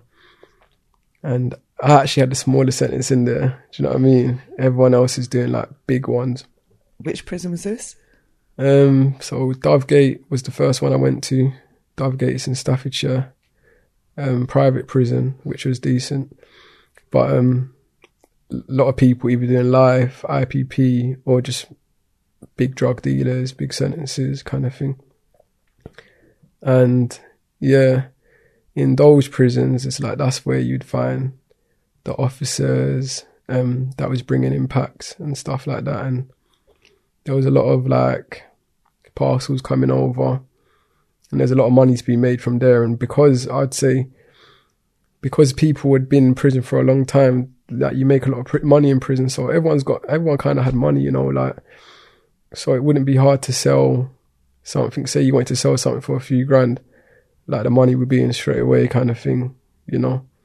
Wow. Because phones were going for like 1,000, 1,500 for a phone. Some cases like $2,000 if it was scarce, like, and people have the money to pay it. Do you know what I mean? The money outside. So is it going from street to street, the money? Like outside person to outside person? Like if your IOU, my girlfriend outside gives it your girlfriend outside, something like that? Yeah. Yeah. Or usually no one meets anyone. It's just bank accounts. Like, you know, send, like, give me the account details, send the money.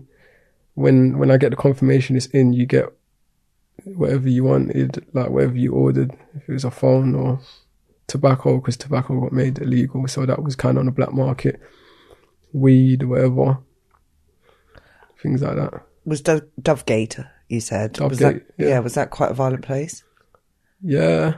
It was violent. There was definitely violence there. Stabbings. Someone had like a weight thrown on their leg and it snapped like in the gym, like their thigh bone, and it was like a 20k disc, like a 20 kg disc. Yeah, it was kind of mad.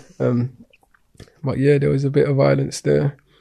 But like I say, in these prisons, like, because people are, like, a lot of people doing life, a lot of people on, like, can't really see the end of the tunnel.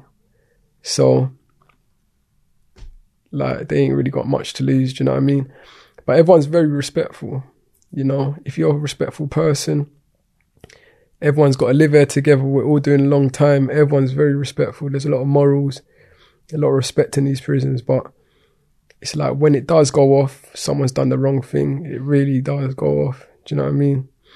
So yeah, there was a bit of violence there. But I wouldn't say, I would say the worst prison for violence was Doncaster, when I went to Doncaster.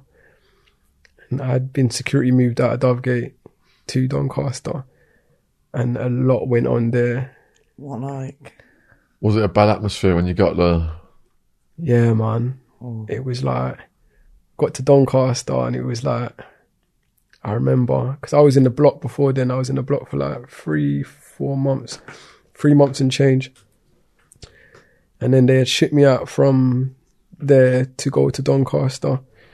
And when I was in Doncaster, I landed there, and this is way up north, yeah, coming out from London.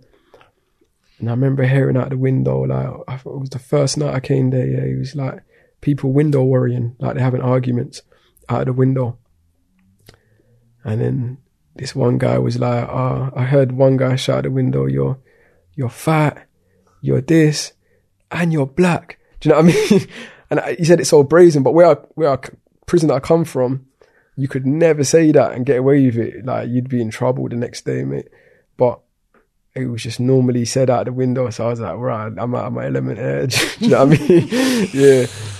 And then the next day, come out of my cell, and I just saw like 4 guys bounce on the wing, not from this wing. They just came in the wing, saw someone they had beef with, like, and they all stabbed him up and then walked off the wing. Like, so the screw let them on and let them off the wing. Wow. So it was kind of like, that jail was definitely run by prisoners. A lot of stabbings were happening that wasn't going nowhere because it was so violent that I think if the governor reported everything, then you'd get shut down or something like that, do you know what I mean?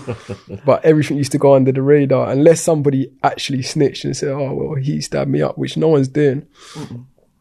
Like, there was a lot of violence, a lot of stabbings. Were you not scared that you would get stabbed? Not necessarily, because like,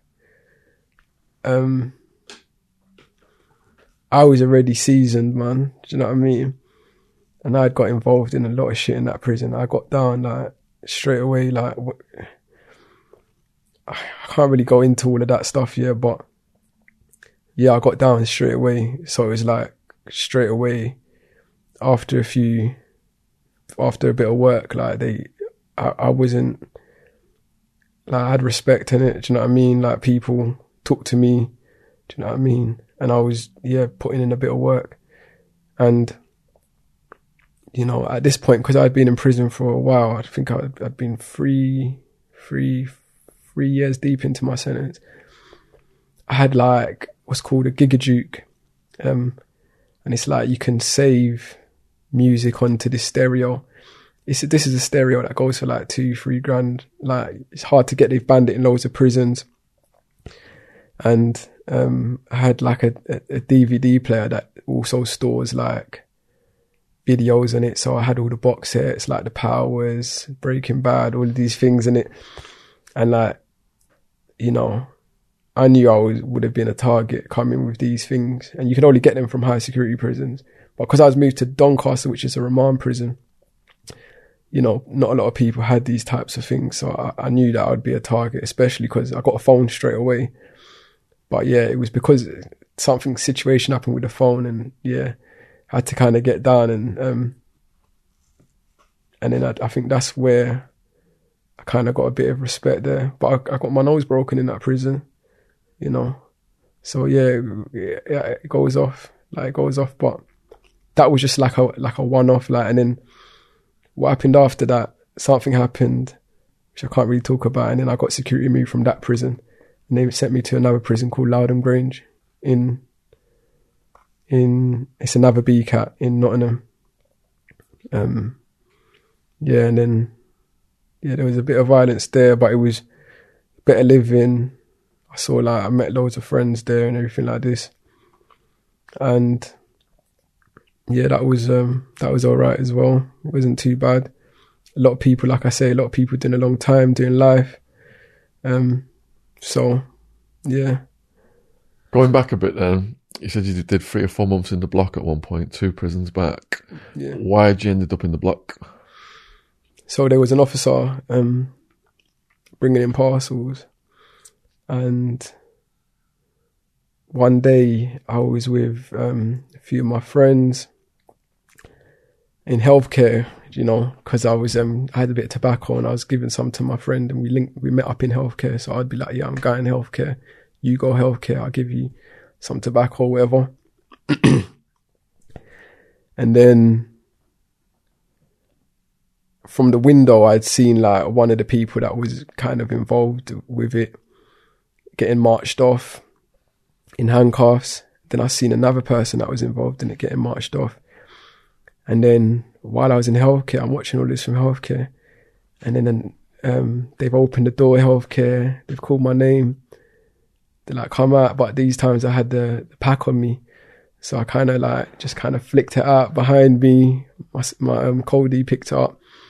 And yeah, they put me in handcuffs. They like bend your head down. So like you're kind of walking like that, like with your head down, your hands handcuffed. And they walk you to the block. And the governor of security was like, what's going on? Like, tell us what's happening, basically. And I was like, I don't know what you're talking about. I might smoke weed now and again, but like, I'm a consumer. Do you know what I mean? I'm not involved. And yeah, they ended up, the girl that was bringing in parcels, she ended up getting like 3 years, 4 months. She ended up getting in trouble. They couldn't really link me to it because I wasn't directly dealing with the girl. Do you know what I mean? And he was like, the governor of security was like, you're gonna spend Christmas down there, because I thought like I was probably be here for a few weeks, and yeah, ended up spending 3 months and change down there, coming out like about 2 stone lighter. Do you know what I mean? It was bad because there was people that was like, you know, going on visits, getting parcels, getting nicked, going blocked, doing their like 21 days CC, going back to the wings and coming back, and then I would still be there in the block. Do you know what I mean? Yeah. What is the block like? So it's like you get nothing. It's just like a bed. And I think after a certain amount of time they give you a radio, but I never got a radio. So not in the prison I was in, they don't give radios. It was just straight. You could get a newspaper, like an old newspaper, probably do Sudokus or whatever. Sudokus, yeah. They'll allow you to go and get a book, read books in the library and stuff like that, but you get nothing else. How did you pass your time? So every time someone came down to the block, we'd speak out of the window. But yeah, you're literally 23 and a half hours a day, you're in the cell. Doing push-ups or anything? Yeah, a bit of push-ups. Because that's what that Bronson does, isn't it? He spends a lot of time working out in the block. But I was just waiting for my boss to take me out of there, because they told me it's going to be a security move. They're not going to allow you back in the prison because obviously there'd been like corruption of staff or whatever. So I knew it was going to be, I was just waiting for a boss, but no bosses. Some of the prisons don't like to take people from the block, so they would swap one of their blocks for one of our blocks kind of thing. So they would wait for so I was waiting for a long time. Do you know what I mean? And then they review you every like 28 days or every 14 days. You see like a healthcare nurse, and they assess your mental state. But it don't matter how bad your state is, you know, that you're staying down there. Like I was hearing people get battered down there, people screaming because the officers will just come in. Because people can't take the block, they're kicking at the door, they're going mad, they're screaming, they're doing anything because they're just going insane. Because you're like 23 and a half hours, you're just in your cell with nothing, just a bed. Do you know what I mean? Did you read any books or anything? Yeah, loads of books, man. What sort of ones? What are they called now? Like crime books. I read the Bible, just books. I was going through books like nothing. I was just going through books. And then eventually after like a month, it just becomes normal. Do you know what I mean? And when you get released from the block, it's like you're getting released out of prison. Do you know what I mean? Of course. It's a prison within a prison. Yeah. Yeah, yeah. Wow. So, yeah, got released out of the block, and then didn't get released, got transferred from the block to Doncaster. Then after Doncaster, went to Loudon Grange, and that was like another BCAT, and which was decent. You know, there was Loudon Grange was quite bad because, oh no, that wasn't Loudon, that was Dovegate. Dovegate, like, there was times where I'd go to church and like, while I'm in the line, security will come and grab me out of the line, take me to reception, strip search me before I go into church and to worship and that. Do you know what I mean? So that was quite bad. Like the security is quite high there. But yeah, Loudon was all right. You know, just prison, innit? Do you know what I mean? Like obviously a lot of fights go on. Like you meet some friends, things like this. And then the last thing that happened in Loudon was, well, I kind of moved from Loudon because, like I said, like every year you go for a category review to see if you can go from BCAT to CCAT, and I never ever got it. So in Loudon, officers came in on me for a search, and when they came in on me, they ended up battering me in the cell, you know. And one of the women was like screaming, like the dog handler, because the way they did it, they thought I was putting something in my mouth. So they've come in on me and they was like, oh, you know, they've ended up grappling me to the floor, held my hands behind my back. One of them's got their foot on my head. The other one's like punching me in the face. And then they're choking me out. What? And then, because they think I've got something in my mouth, so they was choking me out. And at that point, I played dead. I just played dead. Like I just kind of let my body flop here. Then they let go of me. How long did they take to let go of you? I couldn't tell you now. It was very, you know, if you can imagine, like these officers coming in on you and battering you and stuff, everything kind of happens quick in your head. And yeah, it was just, they was punching me because didn't go to the ground easily. And then when they got me in the ground and they carried on punching me in the face for me because they thought I had something in my mouth. And what they do, and it's not protocol, but they hold your windpipe so you can't swallow whatever they think you might have. Do you know what I mean? And when they come in on a militant one. They're called DST, Dedicated Search Team. And when they come in, because there's times when a search would happen, and if someone's got something on them, they would just bank it, like pull it out their backside. But they would do that quickly. Like you got some bankers that can just throw it. They got a loose horse, man. Do you know what I mean? They would do it quickly. So they come in so quick, and they come in at hours like 6 a.m, or they'll come in at uncertain hours, like you just locked up, and they'll just catch you like that. And yeah, they come in on me like that very quickly, and they thought I'd put something in my mouth, and they was choking me, and then I just played dead. They let go of me, but this was witnessed by quite a few people. Anyways, they didn't find nothing in my cell. They didn't find nothing in my cell. But one of the officers that had witnessed it, and I got along with this officer, he was like, "No, that's wrong, man." You know, he called the police, and so there's a police liaison officer from the prison, and he had made that charge against the DST. So he was like, "Oh, these lot came in and they battered him, he didn't thing." So he actually helped me out. He's called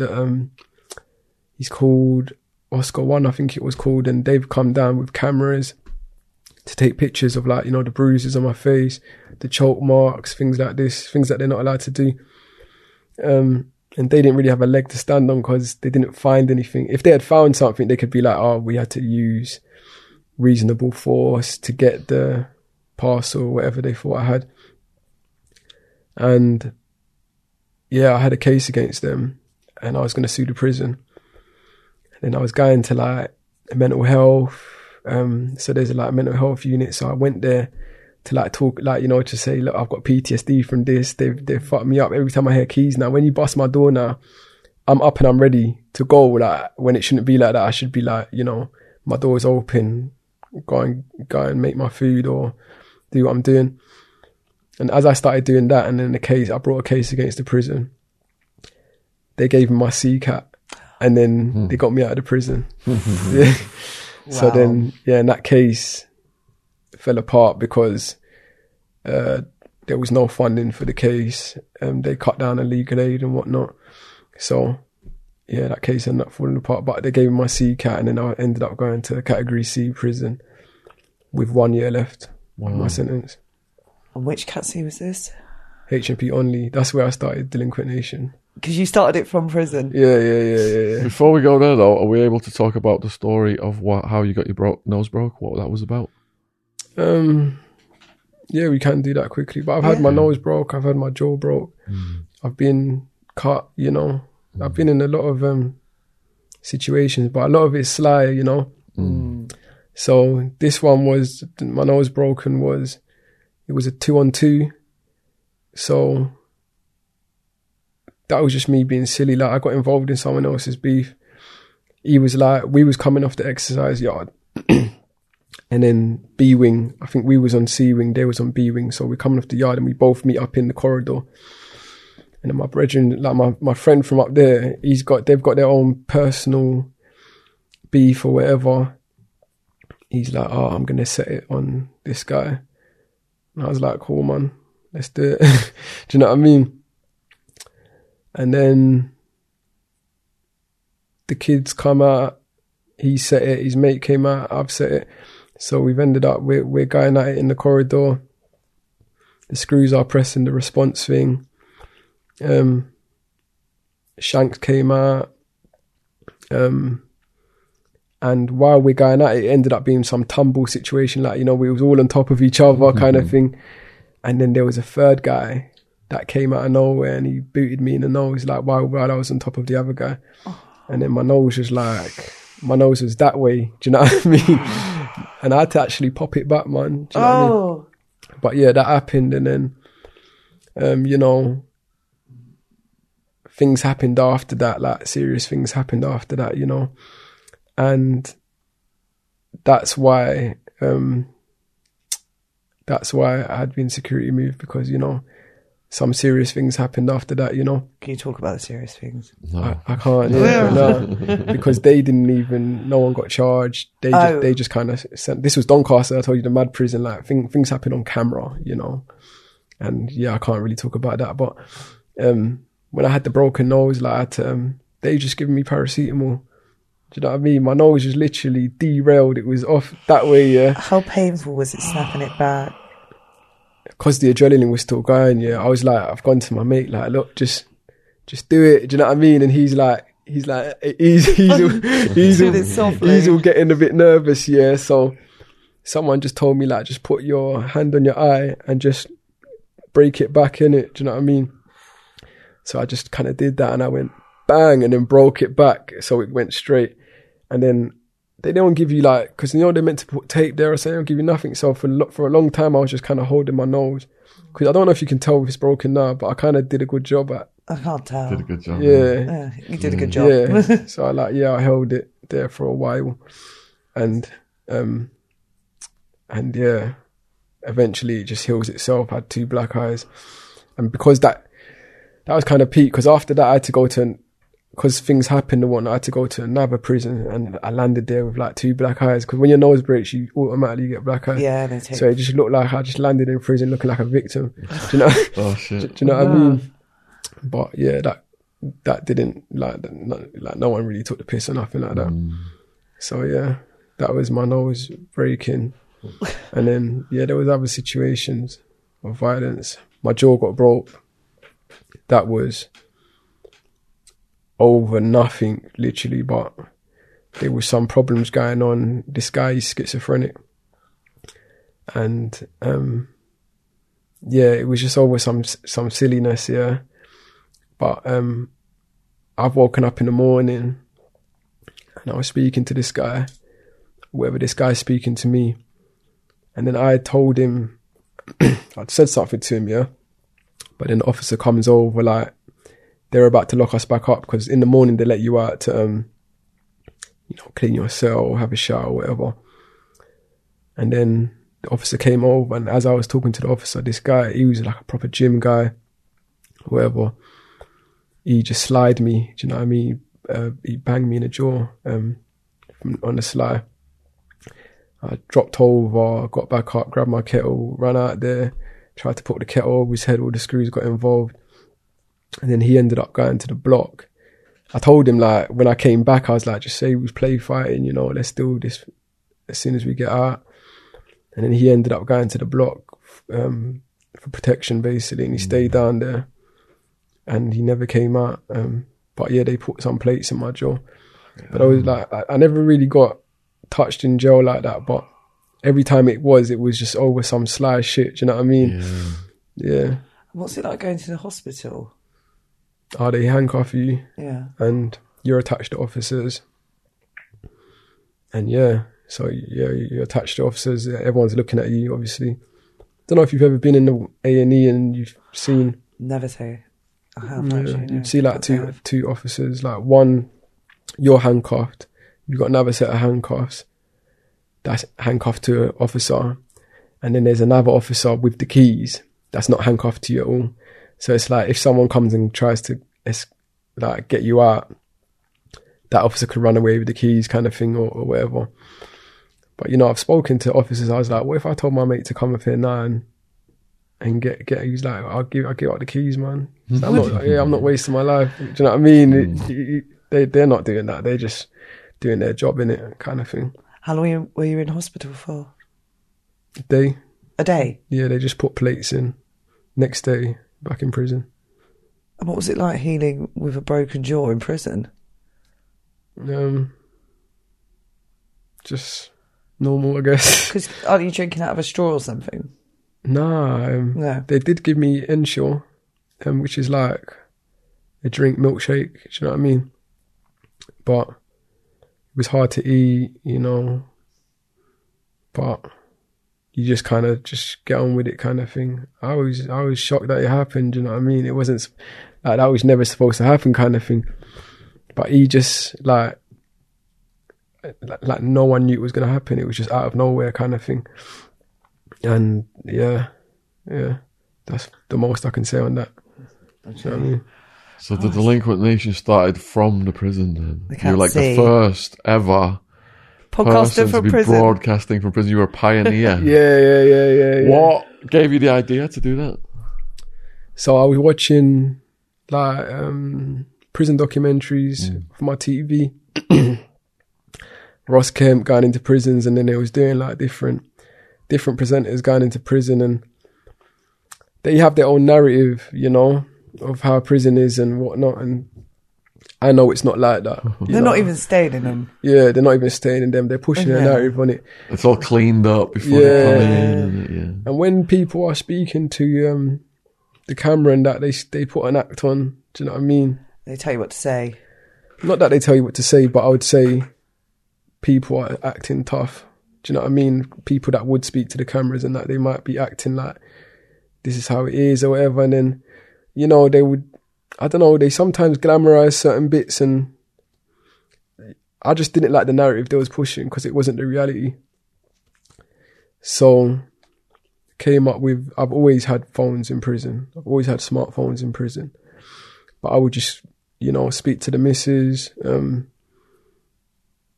go on Instagram, look at certain things on YouTube maybe, pass the time. And then these times I had a year left so I've spent 4 years already in prison. I knew I wasn't getting my DCAT, which is open prison. So I said, fuck it, I'm just going to get people that want to tell their story, record them in the cell, and put this out on YouTube, man. Do you know what I mean? And that's what I did. Like, I started recording people, recording a couple of the guys, and they're talking about how it really is. And then I was putting it out there for an insight and just to give the guys a voice, a platform. Do you know what I mean? And yeah, started putting it out. Screws got onto it really quickly. Yeah. So they started watching it? Started watching it. Like when they was locking up, they'll be like, what are you delinquents doing, kind of thing.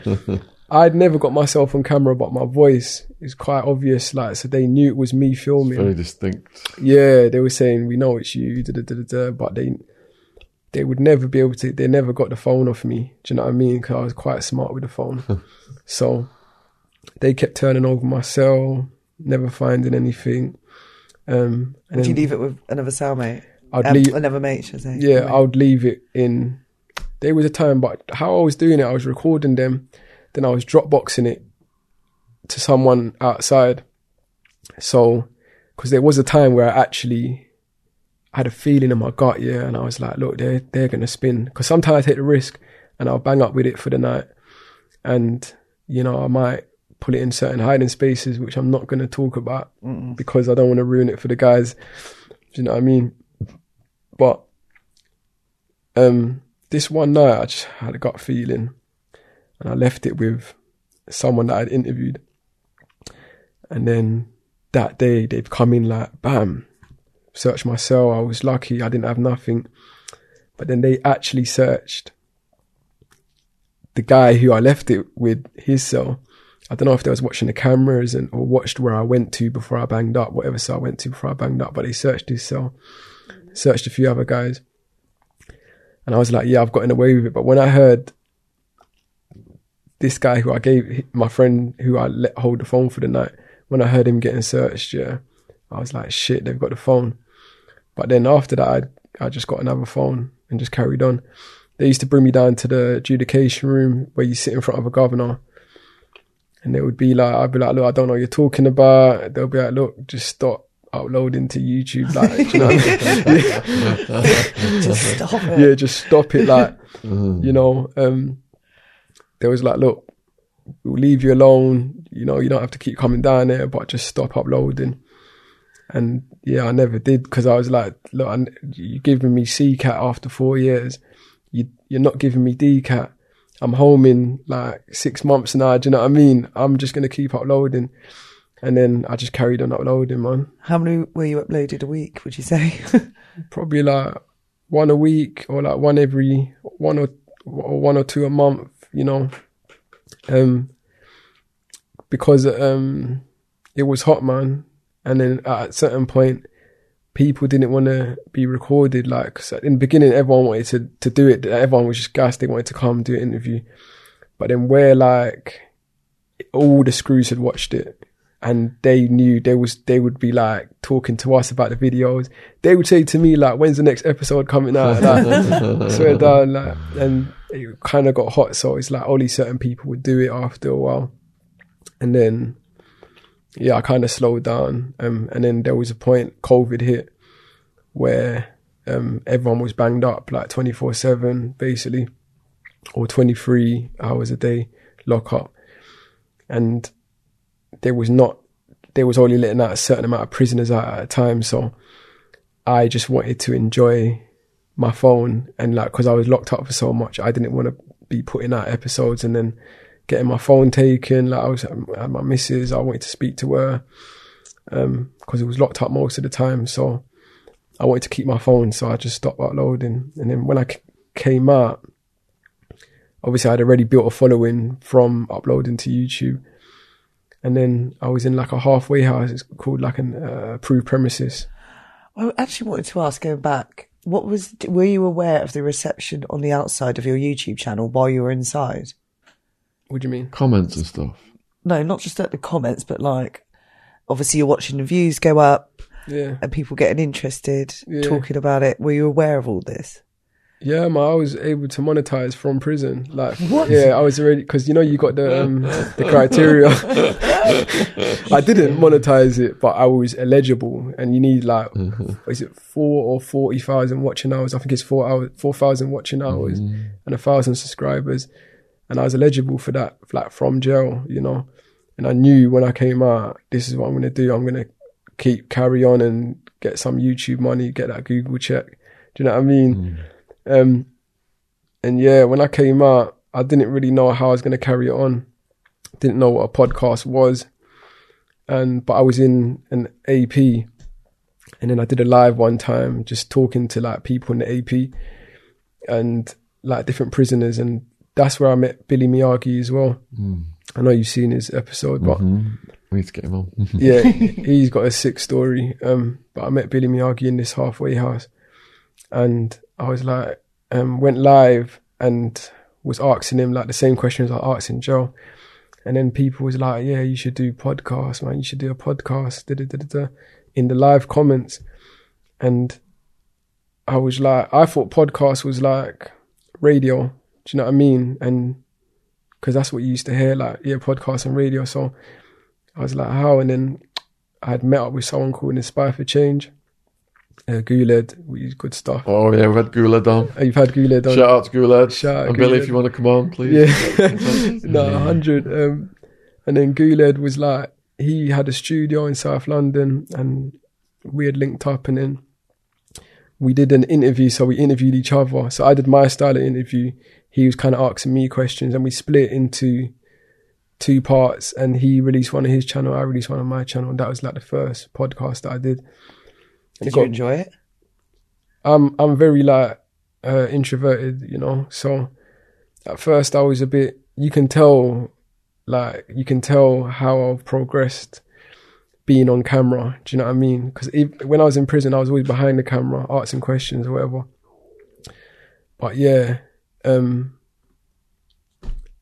of got comfortable asking questions and that, and I found that all my guests, or the people I know, they opened up to me a lot because I had gone through the same thing they're going through. Do you know what I mean? And we both can relate to a lot of things. I've been in the higher securities. I'd kind of gone through a lot of the things. So, you know, when we're speaking about things, they're very flowy with it. Do you know what I mean? It's not no pressure. And then I kind of felt like I had a knack for it, you know. I was getting good comments. I thought, you know, ex-convicts, I'm just going to get a lot of hate, a lot of civilians chatting shit about, oh, why are you giving these lot a voice or whatever. But no one does give them a voice. No one does give them a platform. It's always like, and rightly so, you do hear from like the other side, but you never really hear this side of things. And sometimes I think it's important for kids to learn from people that's actually gone through it. Because the people that haven't gone through shit, and you're trying to tell someone like, you know, this is the wrong thing to do, no one's hearing that because you haven't gone through it. You don't understand. Do you know what I mean? And you don't understand there's a lot of circumstances involved in you committing crime or you going down a bad road. Because like I said, I was doing well, I had a scholarship, like, and then one thing happened, bam, do you know what I mean? Like, so it's like things happen in people's lives, we don't know it. So it's like I try to get everybody's life story and, you know. Yeah, well, Sean started his jail diary blog from prison, and I was saying to him... Yeah, you told me, yeah. Yeah, you're like the modern day version. Yeah, because Much you... cooler. So many parallels, man. Yeah. You've done exactly the same here. Yeah. It's brilliant. Which is, it's crazy, Yeah. man. Because, I did find out afterwards that you was writing like a journal. My writing got smuggled out because we didn't have phones back then. And and my aunt took them and emailed them, typed my email to my family. That's how it started. Then the YouTube channel started, and then well, same mission. Yeah, same mission. Getting the stories out for the fellas whose voices would never be heard. Yeah, I respect what you do, man. Yeah, you know, I've seen seen a few of your things, man. And then, you know, when I got into the world, that's when the algorithms was bringing me to channels like Sean's channel and things like that. I started seeing other people was doing it as well.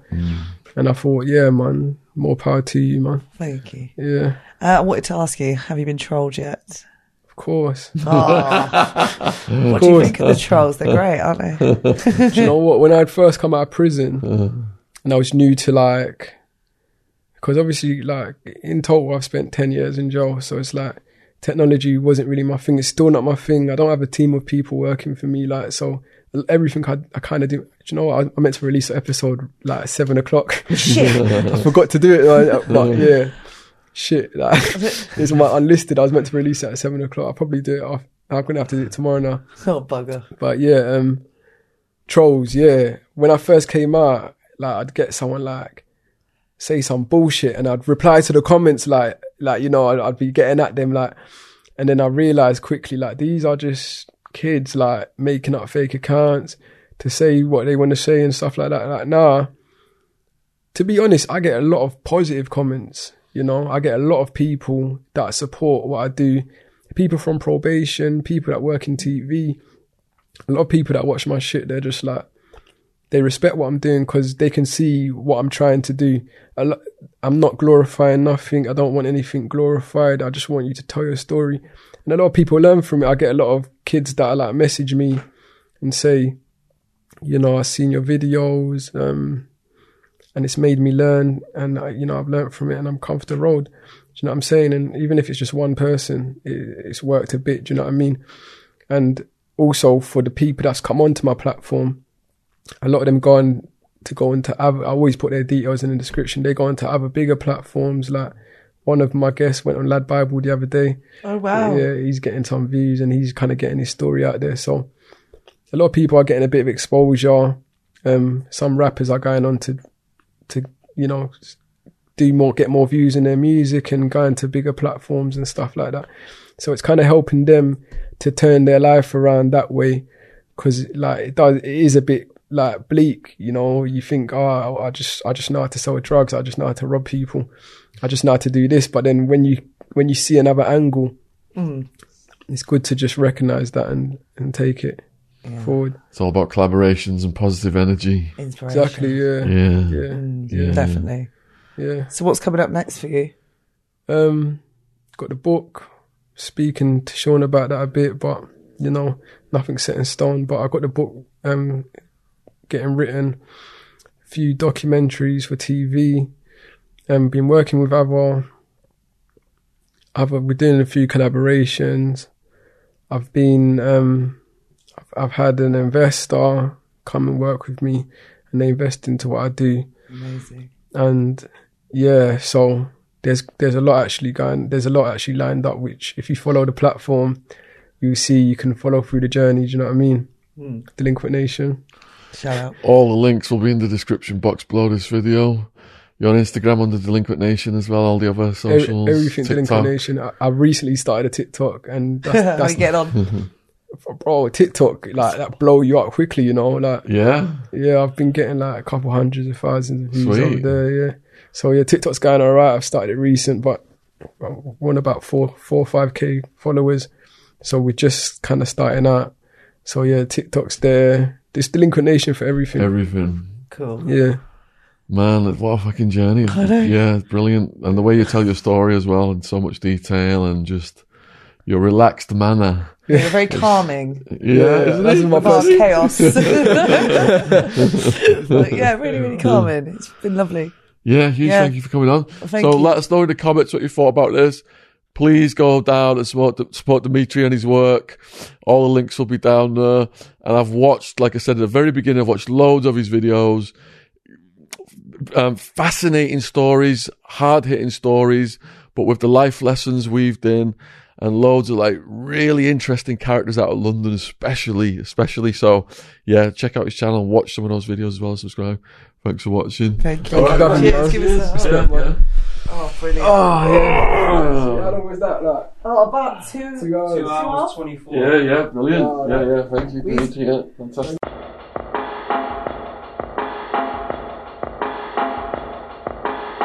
Here at Boomer and Jen, we offer a wide range of organic or recycled clothing. We all know our planet is important.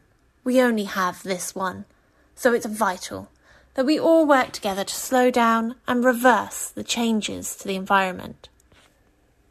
Whilst we all know that big industry are having a significant effect on pollution, here at Boomer and Jen, we believe that if we all make small changes, we can do our part. Fast fashion causes detrimental effects to the planet. Not only is nearly 20% of global wastewater produced by the fast fashion industry, but there is a considerable amount of fast fashion ending up in landfill. So let's move away from fast fashion items that are only worn once or twice, and start wearing extremely comfortable, durable, and environmentally friendly clothing and ethical jewellery. Boomer and Jen was founded in a quiet town in Devon in 2018. It has now gone from strength to strength as the world is becoming more aware of the current climate situation. helping our customers to buy sustainable, quality clothing. All of our products are fair trade and registered with the Global Organic Textiles Standard Association. Check us out on organiccottonclothing.co.uk. Gadfly Press is proud to announce the publication of Big Joe Egan, the toughest white man on the planet. And that statement came from none other than Mike Tyson, who wrote the introduction to the book. If you want to check it out, the link is in the description box below the video. It's got almost 5 stars on Amazon, and it is mind-blowing stories of Joe's rise in boxing. You've got the crime story of what went down at the pub, the war at the pub, Joe's incarceration, and how the toughest white man on the planet could not be held down, how he rebuilt his life. He's gone from strength to strength, and what he's, you can see right now what he's doing all over the world. So links will be in the description box below the video. Thanks for watching.